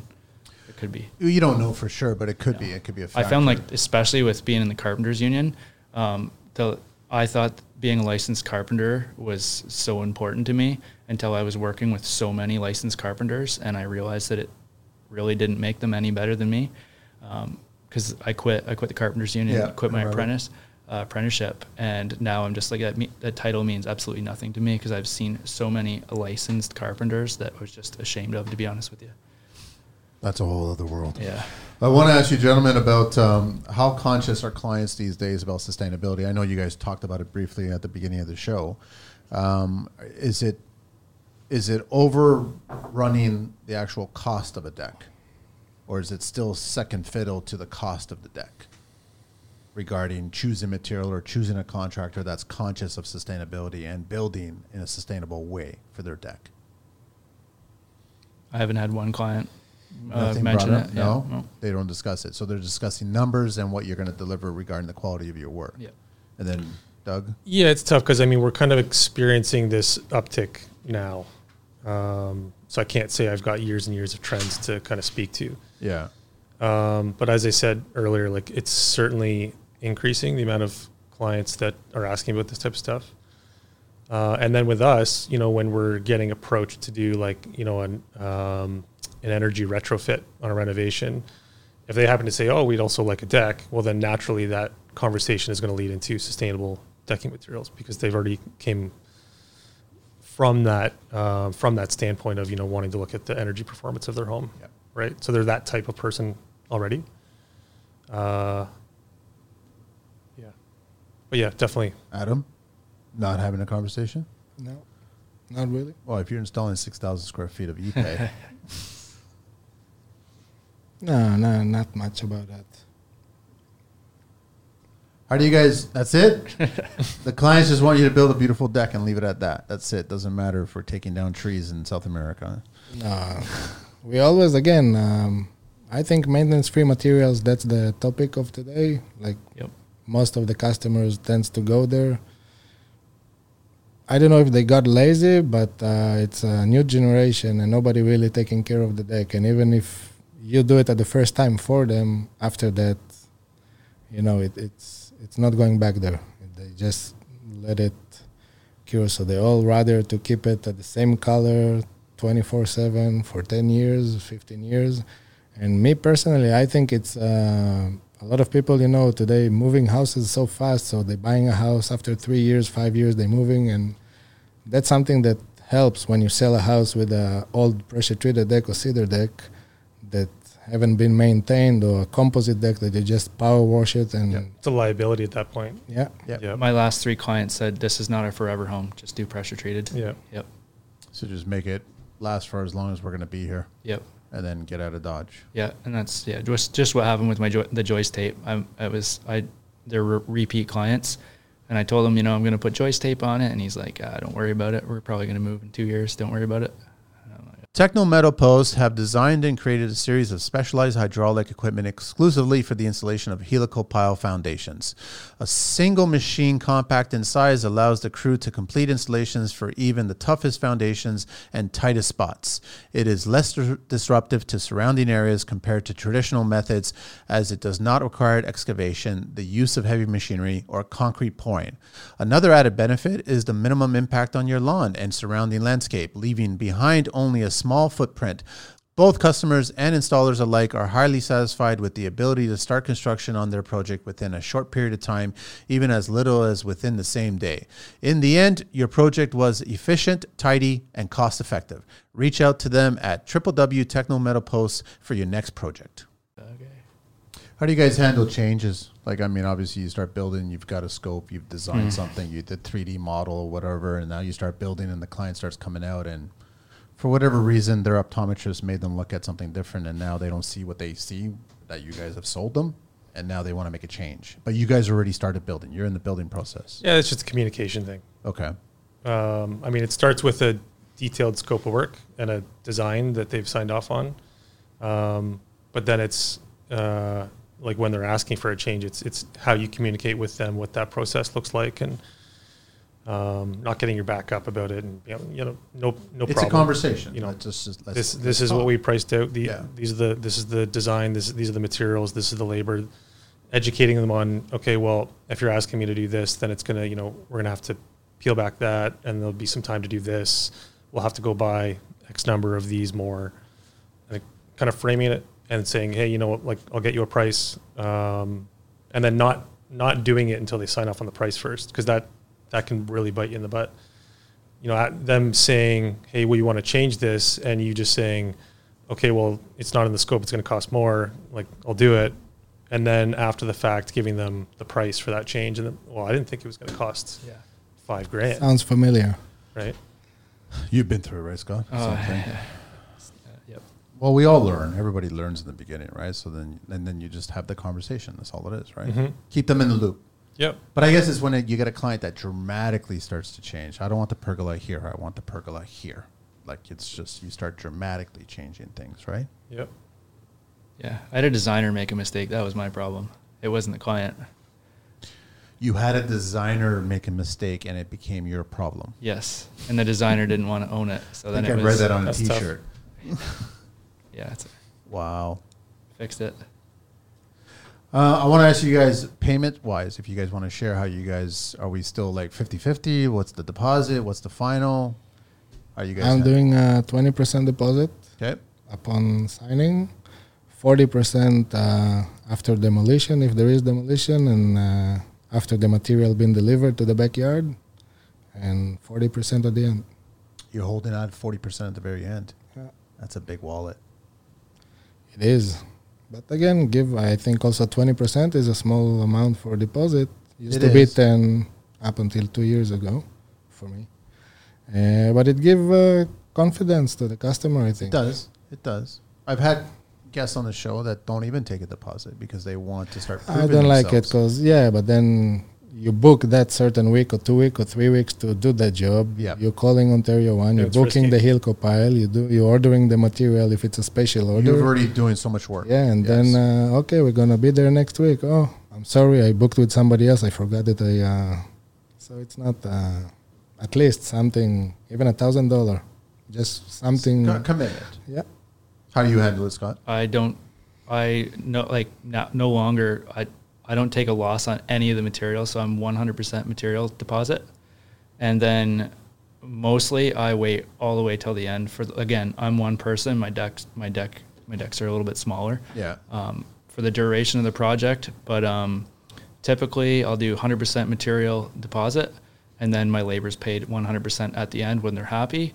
But for that really large deck that I completed, there was still 100% deposit for the materials, but I bought the materials in stages. So I bought the concrete portion, say it was $8,000, I'd get an $8,000 check, Yeah. and then the framing was $12,000, I'd get a $12,000 check, and then my labor was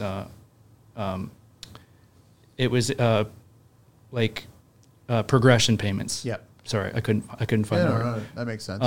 But typically for smaller jobs, if they're going to be under 3 weeks, then I'll just do pay at the end. And Doug, how you guys handle And I it? haven't had one problem with any client asking for 100%. If it ain't broke, man. Just don't because, fix like, it. if they decide to not pay me, and most of the time, like, I don't even do contracts most of the time, which is going to change here, as I now have had problems. But so far, I have not had a problem with that. You will. We're not wishing it. Yeah. We're just saying that you long enough in the game. I just mean I haven't had a problem with asking for 100% material. Okay. Yeah. All right. Yeah. And Doug? Yeah, we do 10% to book, and then another 20% when we place material orders. So that kind of gives us a 30% deposit because Yeah. we're not actually paying for the materials when we order them. And then we do biweekly progress billing. So every 2 weeks, our office sends out an invoice on active jobs for whatever we've accomplished. Cool. So that kind of keeps cash flow in a very cyclical, regular pattern. And then I guess Mother Nature gets involved and that Yep. kind of slows down a tiny bit, but then the office just gets aware of that and then we just kind of backtrack it a little bit, Yeah. right? Well, we bill every 2 weeks, no matter No whether, matter what, so it whether doesn't it's Yeah, that's good. if we haven't done anything, we send them a no update, which is essentially just an update saying, hey, there hasn't been significant enough progress to actually bill you anything, Yeah. but it's still a message. Or if there's a small, whether it's $1,000, it still goes out. But every 2 weeks they get some sort of invoice message. How are you guys keeping your crew busy on days that you can't physically work? You prepping other jobs, you're getting other things organized, you're fixing the shop. Scott's kind of chuckling here because he's the crew, but how are you guys handling that? I mean, we're lucky we have renos on the go as well, Yeah. so Yeah. they can go inside. But I mean, it's usually pretty bad outside if they can't do something. And Adam, you're the same way? well, I don't do reno, but yeah, there is always something to do. Never sit home. If it's a rainy day, we find what to do. And I'm a mix of subcontractors and employees. So of course, first of all, I'm taking care of my employee to get busy, and Yep. I never had any issue with it. And yeah, we're still working with the light rain. Winter time, we work all winter last year, Oh, wow. and except up to minus 15, 10, we're still out there working. Wow. Good for you guys. Nice. Another reason why to do Hilcopile with Techno Metal Post, right? Somebody plug in somebody. Actually, it brings up my next point because I know that, Scott, you haven't used it yet. No, I have so not. You're still doing concrete piers, right? Oh, yeah. But Doug, obviously you guys have used it. Yep. I've done it a number of times, right? Yep. And I've used it for a bunkie. I've used it for deck. I've used it for something else that he doesn't want me to mention. But you used it for other things as well too. And it's just when I used it for the first time. But what other foundations have you guys worked with? Have you guys just done strictly concrete and just a sonotube, and then, or have you done, I guess, block? I did block a couple of times when it's not attached to the house. Okay, so free floating. Yeah. Okay. But it's, again, I'm not nothing deck with that Techno moves. Metal Post, but Yeah. Hilcopile is so clean, fast, quick, accurate, and the concrete, man, I used to own a machine, and we're coming a whole crew there just to dig it, and then we need to dig beside it because there is a rock there, and to clear all the soil, bring the concrete mix with the. I was sold and you'll be sold first. I time know, you're I'm using definitely Scott, looking into when it. you come up across a deck that's near a tree, and we Oh, know yeah. we know the Yeah, rule of the thumb, roots. right? So if the canopy of the tree is one size, the root system is twice that size of the canopy. That's the average rule, right? So if you already see a tree and you got to build a deck that's probably just underneath the canopy, you're hitting roots, and it's a pain in the ass, right? With a helical, you can just drill right through the root, not through the roots. You drill underneath, around the roots, right? Yeah, it'll chew through it usually. Yeah. But I mean, they're also conscious of you actually dig a little bit and you go underneath it, which is what I like about it. I'm definitely interested because, I've dealt with a concrete truck by myself with 2 wheelbarrow buckets running, just hoping I don't trip and follow my own rebar that I've That's poked terrible. up. Yeah. I'm 35, but still, it's like a lot of labor. And I mostly end up hand digging for my piers with my big Milwaukee SDS because access, I just find sometimes it's just not worth it to rent a machine. And then digging with an SDS? No. When I hit the rocks, when I get a rock, then I just grab the big Milwaukee, break it. My body's dying. I'm dying just listening to that, man. Yeah, because the large deck that I keep referring to was, I think it was 1,200 square feet. It was around a pool. There's 15 piers. I rented one of those Toro, the mini skid steers. I think they're called Toro. They're the little one that you stand behind. Yeah, dingo. Yeah, the dingo. Yep. I had it, and I spent a full day with it, and I couldn't get to depth. I think I only got to depth on 3 of my holes. There was bedrock, but there was crazy shelves on the bedrock. So I rented it for the day, and it was pretty much useless. So I ended up having to do most of it by hand with the SDS, and it was 2 weeks. 2 weeks later, yeah. I literally was 2 weeks, and then the building inspector came, and he's like, "Why did you dig this out so much?" He's like, "You could have just stopped that one about 3 feet up and just done rebar." Yeah. I was breaking through the bedrock. I was just like, no, I was so inexperienced with the bed, the rock. I didn't believe that it was strong enough. And the building inspector's like, "You're crazy." I've seen that. Have you done that with Techno, where I've actually had them anchor it to a stone that wasn't going to move? Like they determined that stone was there. That's all it is, and then they just anchored it right to it. Yeah. And then we built off of that, and it was impossible. It was on an angle. It was on a hillside going into a lake, right? So it's like, how do you do this? And then they just anchored it to it, and I was like, okay. That's when you'll get sold. You'll get sold when you start digging, and whether you come across really sandy, soft soil, and you got to keep on digging, and you're concerned about putting a pier in there, and you're 4 feet down, and you're but that can surprise you as well. Extension and another extension. I know. How far have you gone? I've gone as far as 12 feet. 60. 60. Really? Wow, that's insane. Yep. You just see it spin and spin and spin and spin and spin. Yeah, we were actually this one we were doing a gated entrance, like masonry walls on a gated entrance. Wow. And we were going to do a traditional concrete frost foundation. Yeah. But the soil was unstable, so it was kind of a marshy area. Yeah. And so then the engineer suggested we do helical piles under the 4-foot frost wall to stabilize it, and they just kept going, kept going 60 feet. So yeah, it was eight That's piles something down that I 60 I never price extensions in my. At that point, you just get the crew from Frontiers and just get on a space shuttle and go stop the asteroid, man. If you're digging that far, right?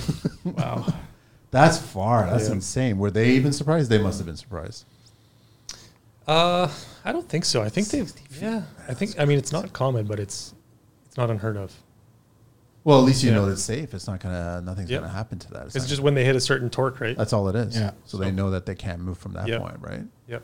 And so you just the last 4 feet you poured concrete and it just sat on that. Yep. Yeah. So the footer sat on the on the saddles, on flat plates with rebar, and then there was still the 4 foot. Wait till you get into that, Scott. You'll probably come across a client. I want to get rid of all my concrete and finishing it because I'm so anal. When I take my sonotubes off and I see any like air pockets or anything like that, I get so like worried. And my friends that own the companies are like, no one's looking at the piers. No one cares. He's like, you're the only one. That's a good place to start, man. You're in a good... He's like, it's better that than somebody, that mixing dirt in the concrete and try to... He's like, you're the only one that actually takes the cardboard off. And I'm like, are you serious? Like, it gets taken off. And I want to take it off. First of all, it doesn't look good. And second of all, I want to see my concrete, how it finished. Because like, I don't even have a vibrator. And on the last big one I did with the 2 wheelbarrows, I know there was way too many air pockets in my concrete. So last one, I just grabbed my Sawzall and... It helped a little bit. It kind of makes sense. But I want to see my concrete. But if I can eliminate concrete, then I'll be happy. You got to give it a try because you'll see it be a game changer, and all of a sudden your pricing will probably have to change as well too. But then also what you deliver for your clients is going to be better, right? And my spine. Your spine. Well, you can like it just cuts out so much time. That's the biggest thing. Is it takes a 2-week deck down to like a week and a half or a week, and then you can also while they're installing your foundations, you can be over finishing another deck. So it's capacity. You've never experienced where you actually could start building a deck the day that it happens weeks after. You could have the deck framed or 237 emails later. Yeah, takes a while. We've all done that where you start having it all framed, ready to go, on the same day that it happened, right? Which is always fun.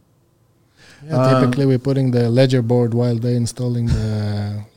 Yep. That's how we deliver the material to the back and putting the ledger board, building the beams outside while they're installing the piles. They're gone. They're cutting everything 6 inch and we... I want to ask you guys about Cowboys because I guess you get a lot of deck builders that don't spend the time and effort to mark out the foundations properly, right? Whether you're digging your own piers, right? But the thing is, if we're getting somebody else to come in and put the foundations for us, you guys are spending the time and effort to actually cross hairs perfectly where we want. They would never mark it for you. No. You have to do it for you. them. Have to do it, right? Yeah. But the thing is, we have to call, one call, and then we've got to get all our locates done and take care of all that stuff first. But I've always been so conscious of that the crosshairs being, this is exactly where I want it, right? Thumb bob. Like, you have to.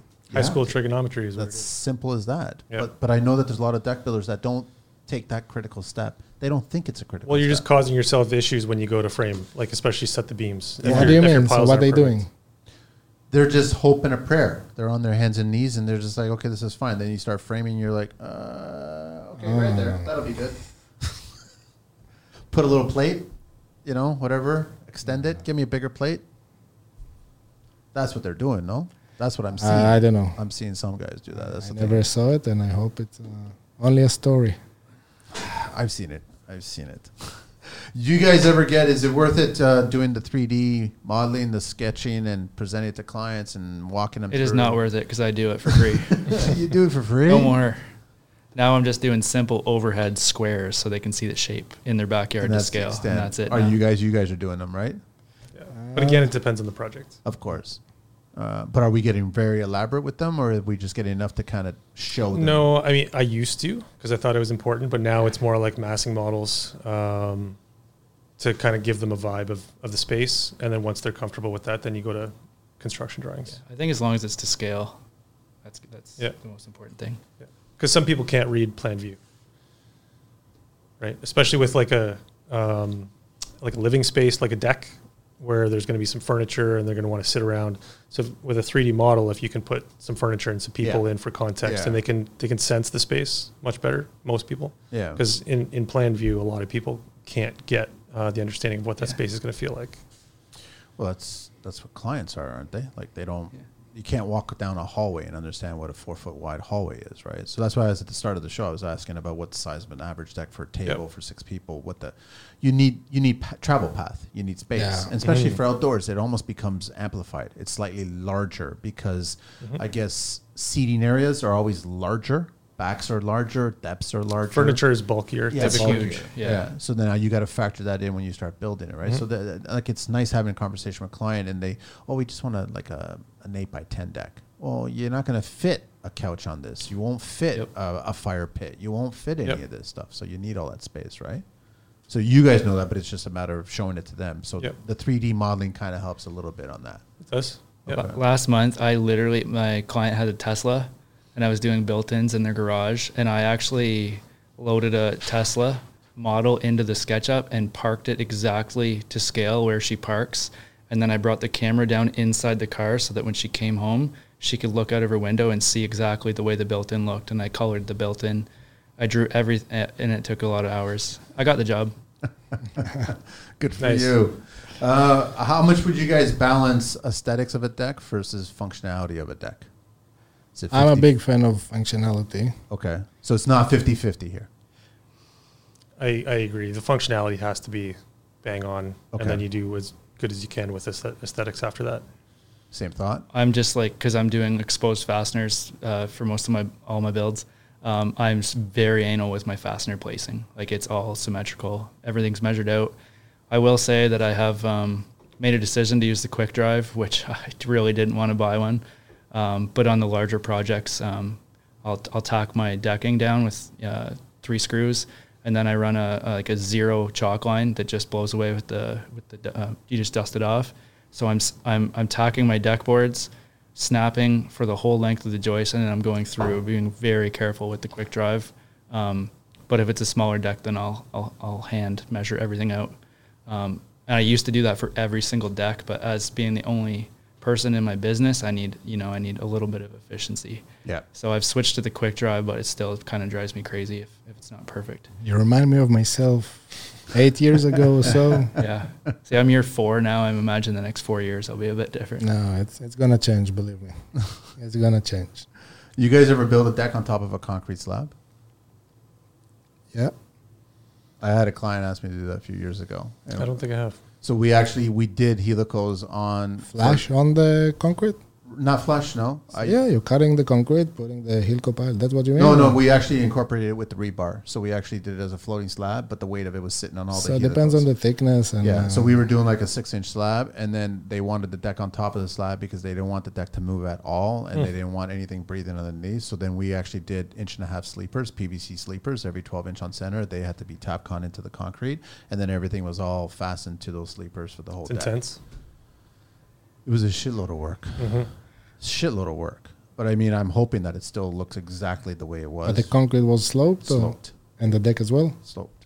He wanted it all to run off to go right to and he wanted it to be at grade. So that was why he chose the concrete instead of doing a substructure because the substructure the joist would never have survived. No. I'd be worried about stuff getting in between the deck boards. And the thing is that the sleepers had openings at the very end, so we left it that way, so there was no skirt board. So basically, you could wash the deck, and it will all just be channels. You drain out. It just drained right out, right? So there was enough slope that it worked. So, but even like leaf litter and that's the thing is that if it could accumulate over time, something would go. Right. But I think that you're dealing with concrete, PVC. You're not dealing with anything that's gonna natural material. Yeah. So. It should, in theory, last a long time. And his whole idea was I wanted it to be at grade. So it was a lot of work. I always have a hard time, the lower the deck. If it's ground level deck, I always have a problem with it just because the step has to be, within 7 3/4 or whatever it is. So really, if I'm doing a ground level deck and they just want it one step, I have to do 2x6 framing. And 2x6 framing can only span out like 6.5 feet. So I have to flush beam. Flush beams. So I do flush beams, and they're like, "Why is this so expensive?" And then I have to explain to them like all the piers and people don't understand that, and they don't know what flush beam is. I'll tell you that, but it can be done. I've done it. Lots of hangers.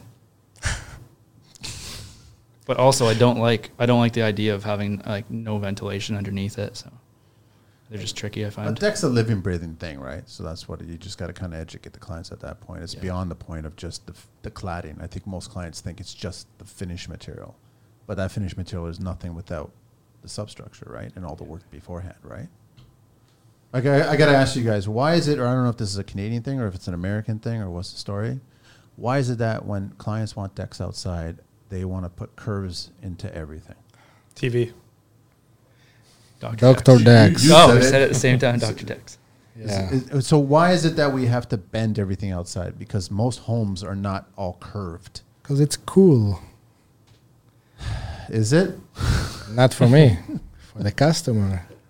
Is it really cool? Is it kind of cool? Is it inviting? Is it warmer? I find It's it cool until challenging. they see the price of it But it's and the challenging price for of curved furniture. glass railing around it. But furniture layout. Well, back to a previous question of functionality, right? Yeah. Like the moment you're putting curves in, you're limiting some of the functionality. I mean, unless you're so planned out that you've got like a circular sectional or something that needs a circular deck, and it's Which they do offer it, but for a price tag. sure, Right. yeah. But if you're going to put a rectangular dining table or a couple couches or a sectional, like a round deck doesn't make sense. So it's totally just the cool factor. I mean, we've never done one because we don't have to, because I feel like we've talked some sense into most of our clients. But yeah, just Functionality in Yeah. front of the aesthetic Yeah. size, right? So simple, clean cut. I guess it's fair to say that's more of an American side of things instead of the Canadian side of things. I just don't I think see it's a just lot of the curved like decks the out it's west. the top of the market where people have $300,000-$400,000 budgets for their deck, and they're just like, give me every possible trick and light show, and that's where I feel that's where you get the curves going on. Same thing. Yeah. We got our requests for it, but we always talk the customer out of it. I don't think it's smart to do it. I'm not a big fan of it. But that's it. So again, functionality and all the tricks. Like you can make a nice picture frame, nice fascia, agree. double picture I'm frame. on the same Play page. around with it, but I'm on the keep it same page. functional. Have you used thermally modified wood, right? We have a couple times, yeah. Okay. Have you used it or just Once. Once. Have you guys ever curved it? No. So I actually did a curved staircase with it, and all the risers were With curved. steam or with No, the steam failed. blanket? Steam failed like a car crash. You Really? cannot steam thermally. the blankets? No, we curve cut it all. Oh God. With a lot of, oh my God. Oh, so just the fascia. It was not sideways. No, just and for the actual treads, I used one 5/4 6 board, right? So a 6-inch whatever board, and then we put 3 pieces and we curved those, and then we finished each edge and then put them on, right? So then that's how you got the curved tread. But when it came to the riser, we curve cut everything. Mm-hmm. That was That's lot loving of what you do cuts. right there. a pain in the ass. a lot of cuts. Turned out beautiful, but pain Yeah. in the ass, right? So because I quickly asked myself, can we steam it? So we built the steam and we put it in. We left it in there for half the day. We took it out, tried to bend it, and it just broke. Really? It's already been sucked from all this moisture. There's no Moisture, moisture yeah. in it, so then Yeah. there's nothing for it to be pliable, right? So that failed like a car crash. Which, Yep. but it's a learning process, but I was able to still bend it, which was a challenge in itself, right? So There's another one we've used, Akoya, which is yeah, I've heard of it. I don't think it's thermally modified. I think they put it in like an acid bath of some sort, because I believe it's SPF, and then it's essentially this acid chemically modifies it to stabilize it. So You it becomes reactivate it to. It does something to kind of close its pores, like it chemically changes the wood fibers, so it's completely weather resistant. It doesn't expand or contract, like it stabilizes. It's like you're essentially, the end product is similar to a thermally modified natural wood, but instead of heat, it's a chemical reaction. Got it. Okay. They've done it. So we've used that to build some benches before. How are you bending Ipe? You don't. That's the answer I was looking for. I know you don't. If it shows up bent, but it's not going to be bent the way you want it. Exactly. You haven't tackled any of that stuff yet, Scott, eh? I have not. You'll come across a client. I'm still trying to figure out if I want to try a herringbone deck design, but I don't know with pressure treated if it's going to be worth I it. keep looking at that wall there, and I'm talking to Angelina all the time saying I'd like to do a deck floor like that, and I'm like, that'd I be would too. insane. I'm just trying to think, like, especially The amount of blocking Oh, yeah. that you need to do in the framing. On a clip system, too. Yeah. Right. yeah. Have you guys ever collaborated with other contractors in the area if you had a project that maybe was a little too big, or you want to share the wealth or whatever the experience? Have you guys ever come across that? From the same field? Or Yeah. I do it a lot with the interlocking, pools. So you guys are working together to kind of achieve the same goals. Yeah, so yeah, there's like definitely. you handle a deck kind of thing, but you got the interlocking crew coming in, or the pool crew, like you do that. Well, that's what we do. Yeah. We're design build. We're more of a general contractor than anything else. Yeah. So we're constantly like most of our jobs, we have anywhere between 2 and 20 trade partners working with us that we manage. Do you see a lot of the guys wanting to overstep, like they're handling stone for the whole 6 months of the year, and all of a sudden, yeah, give me a piece of wood, I want to start building a deck? No, they stay in there. Yeah, no, because we tend to like plug and play people that are better, faster than us at any given task. So whether that be a mason, electrician, plumber, roofer, drywaller, painter, whatever it is, we're bringing them in because they're better and faster than us. So it's when we can't find somebody that's better and faster that we will self-perform something. So for us, that's rough carpentry, trim work. Yep. And then on the landscape side, it's hardscape. Kind of the meat and potatoes, the middle part is what we're self-performing, but all the specialty stuff where there's people out there that are better and faster than us, and that's who we bring in. So we're constantly collaborating. Nice. Adam? Yeah, same idea. Again, all the landscaping, hardscaping as well, stone, turf. So they'll get a job and they'll talk to the client, and that the client typically wants, it's I get the job. or you get, okay. And I take it, price it, and if I accept it, I just... You don't want to get into stone? No. I did it once at my house. It's killed my back, man. I don't understand how people doing that.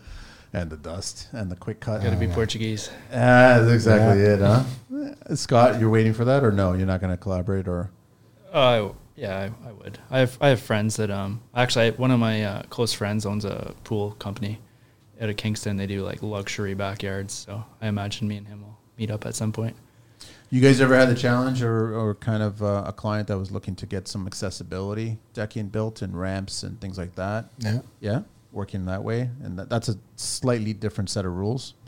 There are, especially with the 1 to 12 slope that you need to go, and you need to drop 30 inches. It's like 30 feet to go, so all the curves and all the stuff. But yeah, it's happened. We did it a few times already.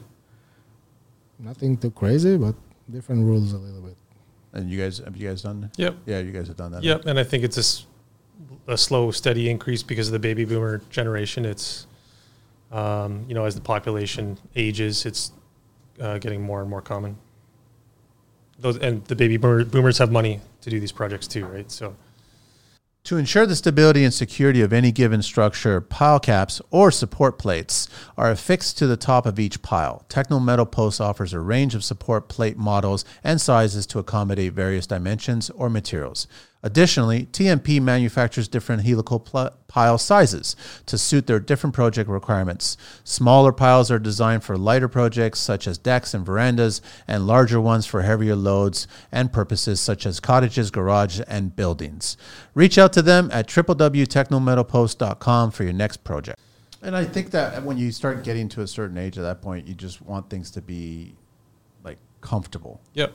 Right? You don't want, I guess that's going to be a clientele where you want a bunch of different level decks, right? You'll just want things to just naturally transition from one area to another area, right? Yeah. And functionality becomes a huge part of it, like you guys mentioned earlier on, right? Yep. And accessibility is constantly being added to the building code as well. Yeah. Slowly and surely. Educational resources. Where can you guys send clients off to on the web or whatever to kind Pinterest. Pinterest? Yep, 100%. As an educational resource or as a confusion resource? Stay away from it. Okay, all right. You're being facetious. All right, so that makes sense. I mean, I try not to. I try and be the resource for them. That makes a lot of sense. Build the trust first, and then again consolidate the information so that they can have an easier time making decisions. Because you can send them down the rabbit hole, and they're going to get overwhelmed. Yeah. I mean, these people have day jobs. They have kids. They don't have an hour, let alone 10 hours, to do their own research. Unless they're an engineer. But they'll have days. Then they're going to do it anyways. Pinterest. They'll already have pictures of all kinds of decks that they want to build. Right here, I want like this. Exactly. But that's what they're paying us for at the end of the day, right? To be the experience and the resource. But don't you guys as deck builders want to always try something new and build something new? Or I do. Yeah. Are you guys always fine with just rebuilding the same thing that you've built? Just it's a different backyard now. Better for business. Yeah. I think at the beginning, it was interesting to learn and to try everything. And again, me, myself, at the beginning, I answer all the phone calls, went to all the quotes, build all the decks. I deliver myself all the materials because I didn't want to pay $150 for delivery. And then you need to chase the customer for the payment. So it's been a long process of learning. And I remember the first composite deck I built, I first did the picture frame and then put the boards in. And, you put it, I need another 16th to the saw. So you put it, the angle is not good. 5 times for each board. We've all been there, man. We've all done that same thing. You go buy the track saw. Yeah. That was a game changer a few years back. But yeah, so the same, I'm trying to be the resource for all the information for them, everything in our website. And they have, as soon as my estimator meet them the first time, so they have direct line with me with my cell phone. They can always call me or him and ask any question. If they have questions about materials, after we show them all the samples, I always send them to the store, like a specialty deck store, and not to go to Home Depot, Lowe's, Rona, all of that. And that's it. So I want to ask all three of you guys, what are the top 3 questions that clients should ask a potential deck builder that they want to hire? And what are the top 3 questions that you as a deck builder should be asking the client regarding a deck that they want you to build? I think references is very important for the customer to ask for, to look up in the internet. I've never had one person ask me for a reference. Never had? No, Not and I once. wish they would. Because important. you're more than gladly to offer that, right? I mean, you could actively provide that. Yep. They put that word. Okay, so references? I love when clients just straight up ask, like, if this was your house, what would you do? Like, in your experience. It's a dangerous question, isn't it? Yes and no. I mean, it's not like they're going to just heed your word unfiltered and just do it. Okay.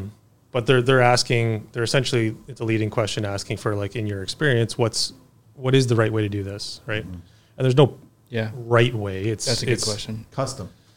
It's totally custom, but how do you do things? Like, what's your process? Why do you do it that way? Yeah. Because then that leads into the conversation of, well, we use helical piles because they're not messy. They're not going to we're not going to have to dig near your tree. There's benefits. They're longer lasting than all these things, right? So yeah, asking for just candid advice on what they should do, I think is a great question for the homeowner to ask. Anything else? If I was a homeowner, I would ask, what can you do with my project that would make my project different from any other project, Like what are you going to do that's going to be different? Is that truly what a client wants? I don't think so. They want a different deck than what their neighbor has? That's what I would want. I agree with you. That's what I want. I wouldn't want, if I look over my neighbor's fence or whatever and I'm looking down and I'm like, I don't want that, even though they have it. I want something else. Right. Or similar to that, what differentiates you between other people I might be getting? Well, when I see that, what I see is a standard looking deck. I see a standard. But you never know what's underneath, right? Yeah. If it's 2x6 or 2x8, if it's galvanized hardware or not, if it's 12 on center or 20 on center, if it's 20. I see 24. I saw a lot of things, but yeah. That's those things the customer never, and they will never know about it unless somebody else pointed out to them. 20 with a composite decking? And that's another reason why my composite probably DIY, right? The composite price is more because there's more joists in there. Like you had 12-inch center, so it's more joists. I've always and only ever built my decks on 12-inch center. Yeah, I've never done it at 16. I just whatever. I've seen it. Like it's very wavy, especially if they don't doing plane. I'm doing 16. You're doing 16s? Sometimes, with composite? With PVC, you're not allowed. With composite, okay. You can. PVC, you're not allowed. It's 12 on center. It's 12 on center, right? Yeah, but composite approved by 16. It'd be fine, yeah. I just find it's a little far for me, but I just for the extra or whatever the size deck, if it's going to be 5 or it's 6. 2 or 3 more joists. That's all it is, right? Yeah. That's why it is. And I know it's harder and you're securing and you're tighter and you're putting more fasteners on. And It's a little faster, but it's not a big deal. But again, by the book and by everything, it's allowed. Not on stairs. Stairs always 12 on center. Yeah. Doesn't matter composite PVC, but it is what it is. Business growth. As we get closer to the end here, I just want to ask you guys, because I know that Scott, you're growing yours. You guys are frontiers. You guys are establishing, but you're still growing. And then same with you, Adam. You're established, but you're still growing. You're constantly growing. Everybody's growing, right? Mm-hmm. What are some key things that you guys have done that have made you guys grow well in this business? Tracking your time is Step back. huge. Okay. Step back. Yeah, Let somebody else do some of the work. exactly. Scott? It's hard. It's hard. It's I know never it's easy. hard. I I know think it's it's the hard. hardest thing, and things are never going to be done your way and the way that you're expecting them. You always need to compromise a bit, and you're going to lose some money. It's not that you're going to lose. You're going to gain it somewhere else, but you're not going to get the 100% profit that you used to, but it's going to give you so much more time to think about how to improve other stuff and how to grow. That's number one, in my opinion. And if you step back to let someone else do something, they might actually have something that you never even thought of. And then you might end up using their little detail that they Fresh incorporated. eyes. Yeah. Most likely no. You're doing it the best. You're doing it the best, but you always can teach them and direct them to your direction. And I'm doing it with every employee or subcontractor or first project, 2, 3 projects. You're building with my crew. You see how we build things, because everybody knows to build a deck. But everybody have his own thing. So first of all, learn my way, and then that's my way to do that. I know with Frontier, Doug, you got started in the outdoor space, right? Mm-hmm. And then Adam, you started in decking, right? Yep. And then you're framing, but then now you're getting into decking. And I want to ask all three of you gentlemen, why the love for decking? I love the outdoors. I feel comfortable with it. I need my time off in the winter when I used to have it. Winters are getting shorter, less colder or less wetter days. So you can work through the winter now. Mm-hmm. Yeah. And we're getting tougher, so. Hey. Scott? My background is like framer. So doing decks is just, it's so easy for me the frame of the deck is so easy for me because I'm so versed in framing. That's probably why I like them the most. I don't know. That's just a simple answer.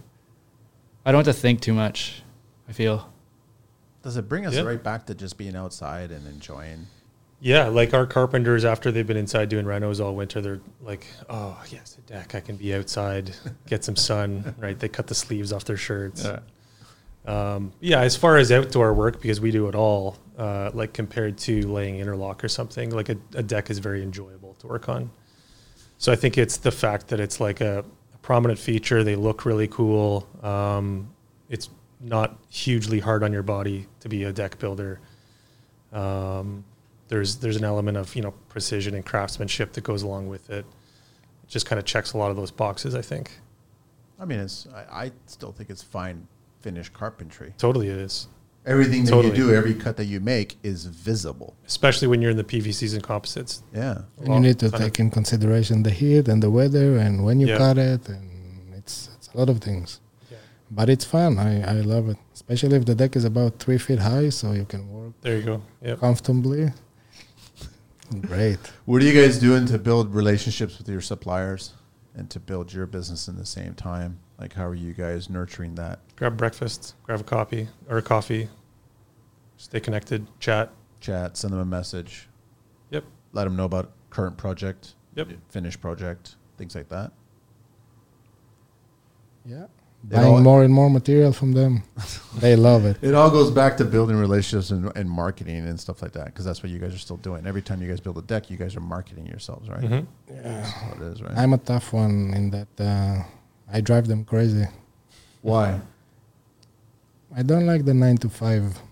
I'm not a big believer in it. Oh, so when you're trying to reach and communicate with them, they're zoning out. Call them 10 o'clock. I need a delivery tomorrow, 9 a.m. And the number you reached is not in service. Is that what it's all. You want me to text him now? I can call him now. No. He'll get upset at me. That's why I don't want to know. You guys ever build decks combining materials? You guys ever get a client that wants to go composite or PVC and wood, or do just to save on cost? I think like Some people want to do the skirt that facing 2 feet away from the fence. Sorry, 4 feet. 2 feet is not a code, but when it's fencing the fence and they don't want to spend that money on the PVC, so. Well, you got privacy walls, or sometimes that you can't really build them out of composite or man-made materials. You got to build them out of wood materials, right? Glass, We've done aluminum. Yeah. Yeah, where the horizontal surface, the surface, the deck is say PVC, and then a privacy wall might be like rough cut timbers or steel. Or Exactly. You haven't come across I've mixed railing, and it turned out great, like glass and then wood and steel balusters. How are you guys handling safety? Because I mean, I know, but I'm just saying that and I do respect you guys that it's true that there's an envy factor when it comes to deck building. You're outside, beautiful sunny day, you're enjoying the elements, you're hearing birds chirping, you can just enjoy yourself. But we still have to factor in safety, right? So you're still working on things, and then there's still risks here and there. I wouldn't say the MOL is going to show up and all of a sudden ask you to tie off somewhere because you're building a deck that's over 2 feet high, right? I mean, like, technically speaking, you're supposed to, like, I'm just saying. So how you guys are communicating with the crews, I guess, to just have that little bit of a safety conversation saying, listen, let's just all be careful. We're handling tools. We're handling material, long lengths of material. We're still handling pretty big power tools. Yeah, I mean, we're big enough that we have to kind of do our basic due diligence on safety. So every Monday morning we have a tailgate chat or toolbox chat. Nice. So we just have a giant folder of safety talks where we just pull it out and read it. Everybody signs off on it. And then the other day at the shop, we went through, tying down equipment on a trailer and the basics of power tool safety. It took 20 minutes.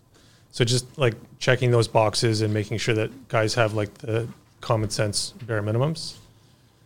I think that's where you start for sure. Scott, you're pretty...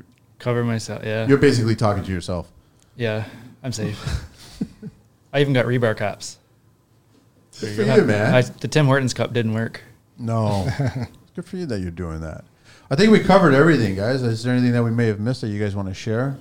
Any future deck builders out there that might be listening, or someone that's interested in learning a little bit more about this particular industry? And I think a lot of trades are envious of you guys because you guys get to do interesting work outside in the nice months of the year. I guess they're not that envious in the winter months. Always fun to work with your hands. Yeah. I just think the little things make the biggest difference for everything I do. But like, again, because it's just wood that I'm dealing with. I just make sure, I don't know about you guys, but like I plane my joists or I grade them so that they're flat.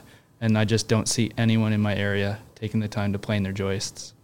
In the back of your head, are you thinking that I'm not making money as a result of doing this, or that's not a factor at that point? I love what I do a little. This is one of the things that I'm just like, it's non-negotiable. Okay. Planer's coming out. It just sucks because it's a mess. And then you got to treat Cut it. and seal. Yeah, and you got that. But I don't know. But it's peace of mind for you Planer knowing joists. that when you put the deck on, it's like smooth. And by little things, like I sand all my cuts, make sure that the grain so you guys are covering with the composite and PVC, but and waterproof taping. Yeah, I'm like, a lot of my stuff's like a lot more exposed, so I have to really make sure that all my cuts are sealed and stuff. Most people in my area that are doing pressure treat, I don't even think they're sealing their cuts, to be honest with you, because I see their finished photos and they're still like white. They're off cuts. Do you shoot your level on every deck framing? If it's small, only if it's small, I got a Stabila, yeah. I planed my 1,200 square foot deck. All got planed. I grabbed my 10-foot track saw and I slid it down the whole thing. Wow. Yeah, I'm crazy. I'm not saying that that's necessary on every deck, but that's just something that I do. But that's going to be something that you're going to teach whoever you bring on board. That's going to be a part of the process. Yeah. Yep. So that's one thing. You always have to teach 120%. They're going to absorb 90% of what you teach, and that's where you need to settle down.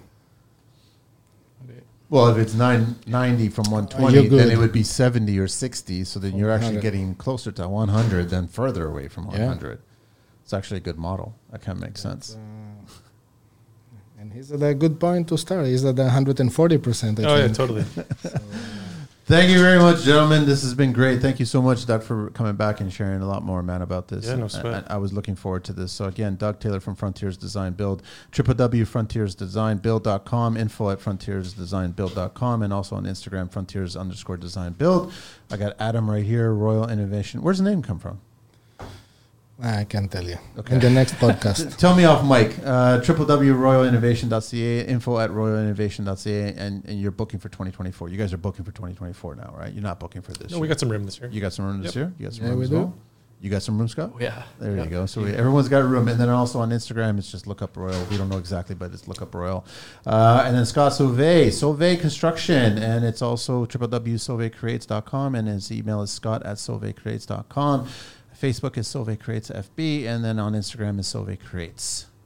Thank you, gentlemen. Thank you. Thank you. I always say that these things are all going to be about the community. It's not about competition, and that's basically what the construction life's all about, right? 100%. So I love that you guys are, and other people, and there's other shows that I'm booking as well with other trades. Eventually, the electricians have been pissing me off and saying that they want to get on the show and do it, but I think we'll get every trade, and we'll have more than one show, and more people are going to share, and it's not going to be about competition. It's about community, and everyone just sharing great ideas about building better. That's all it is. So I thank you all three.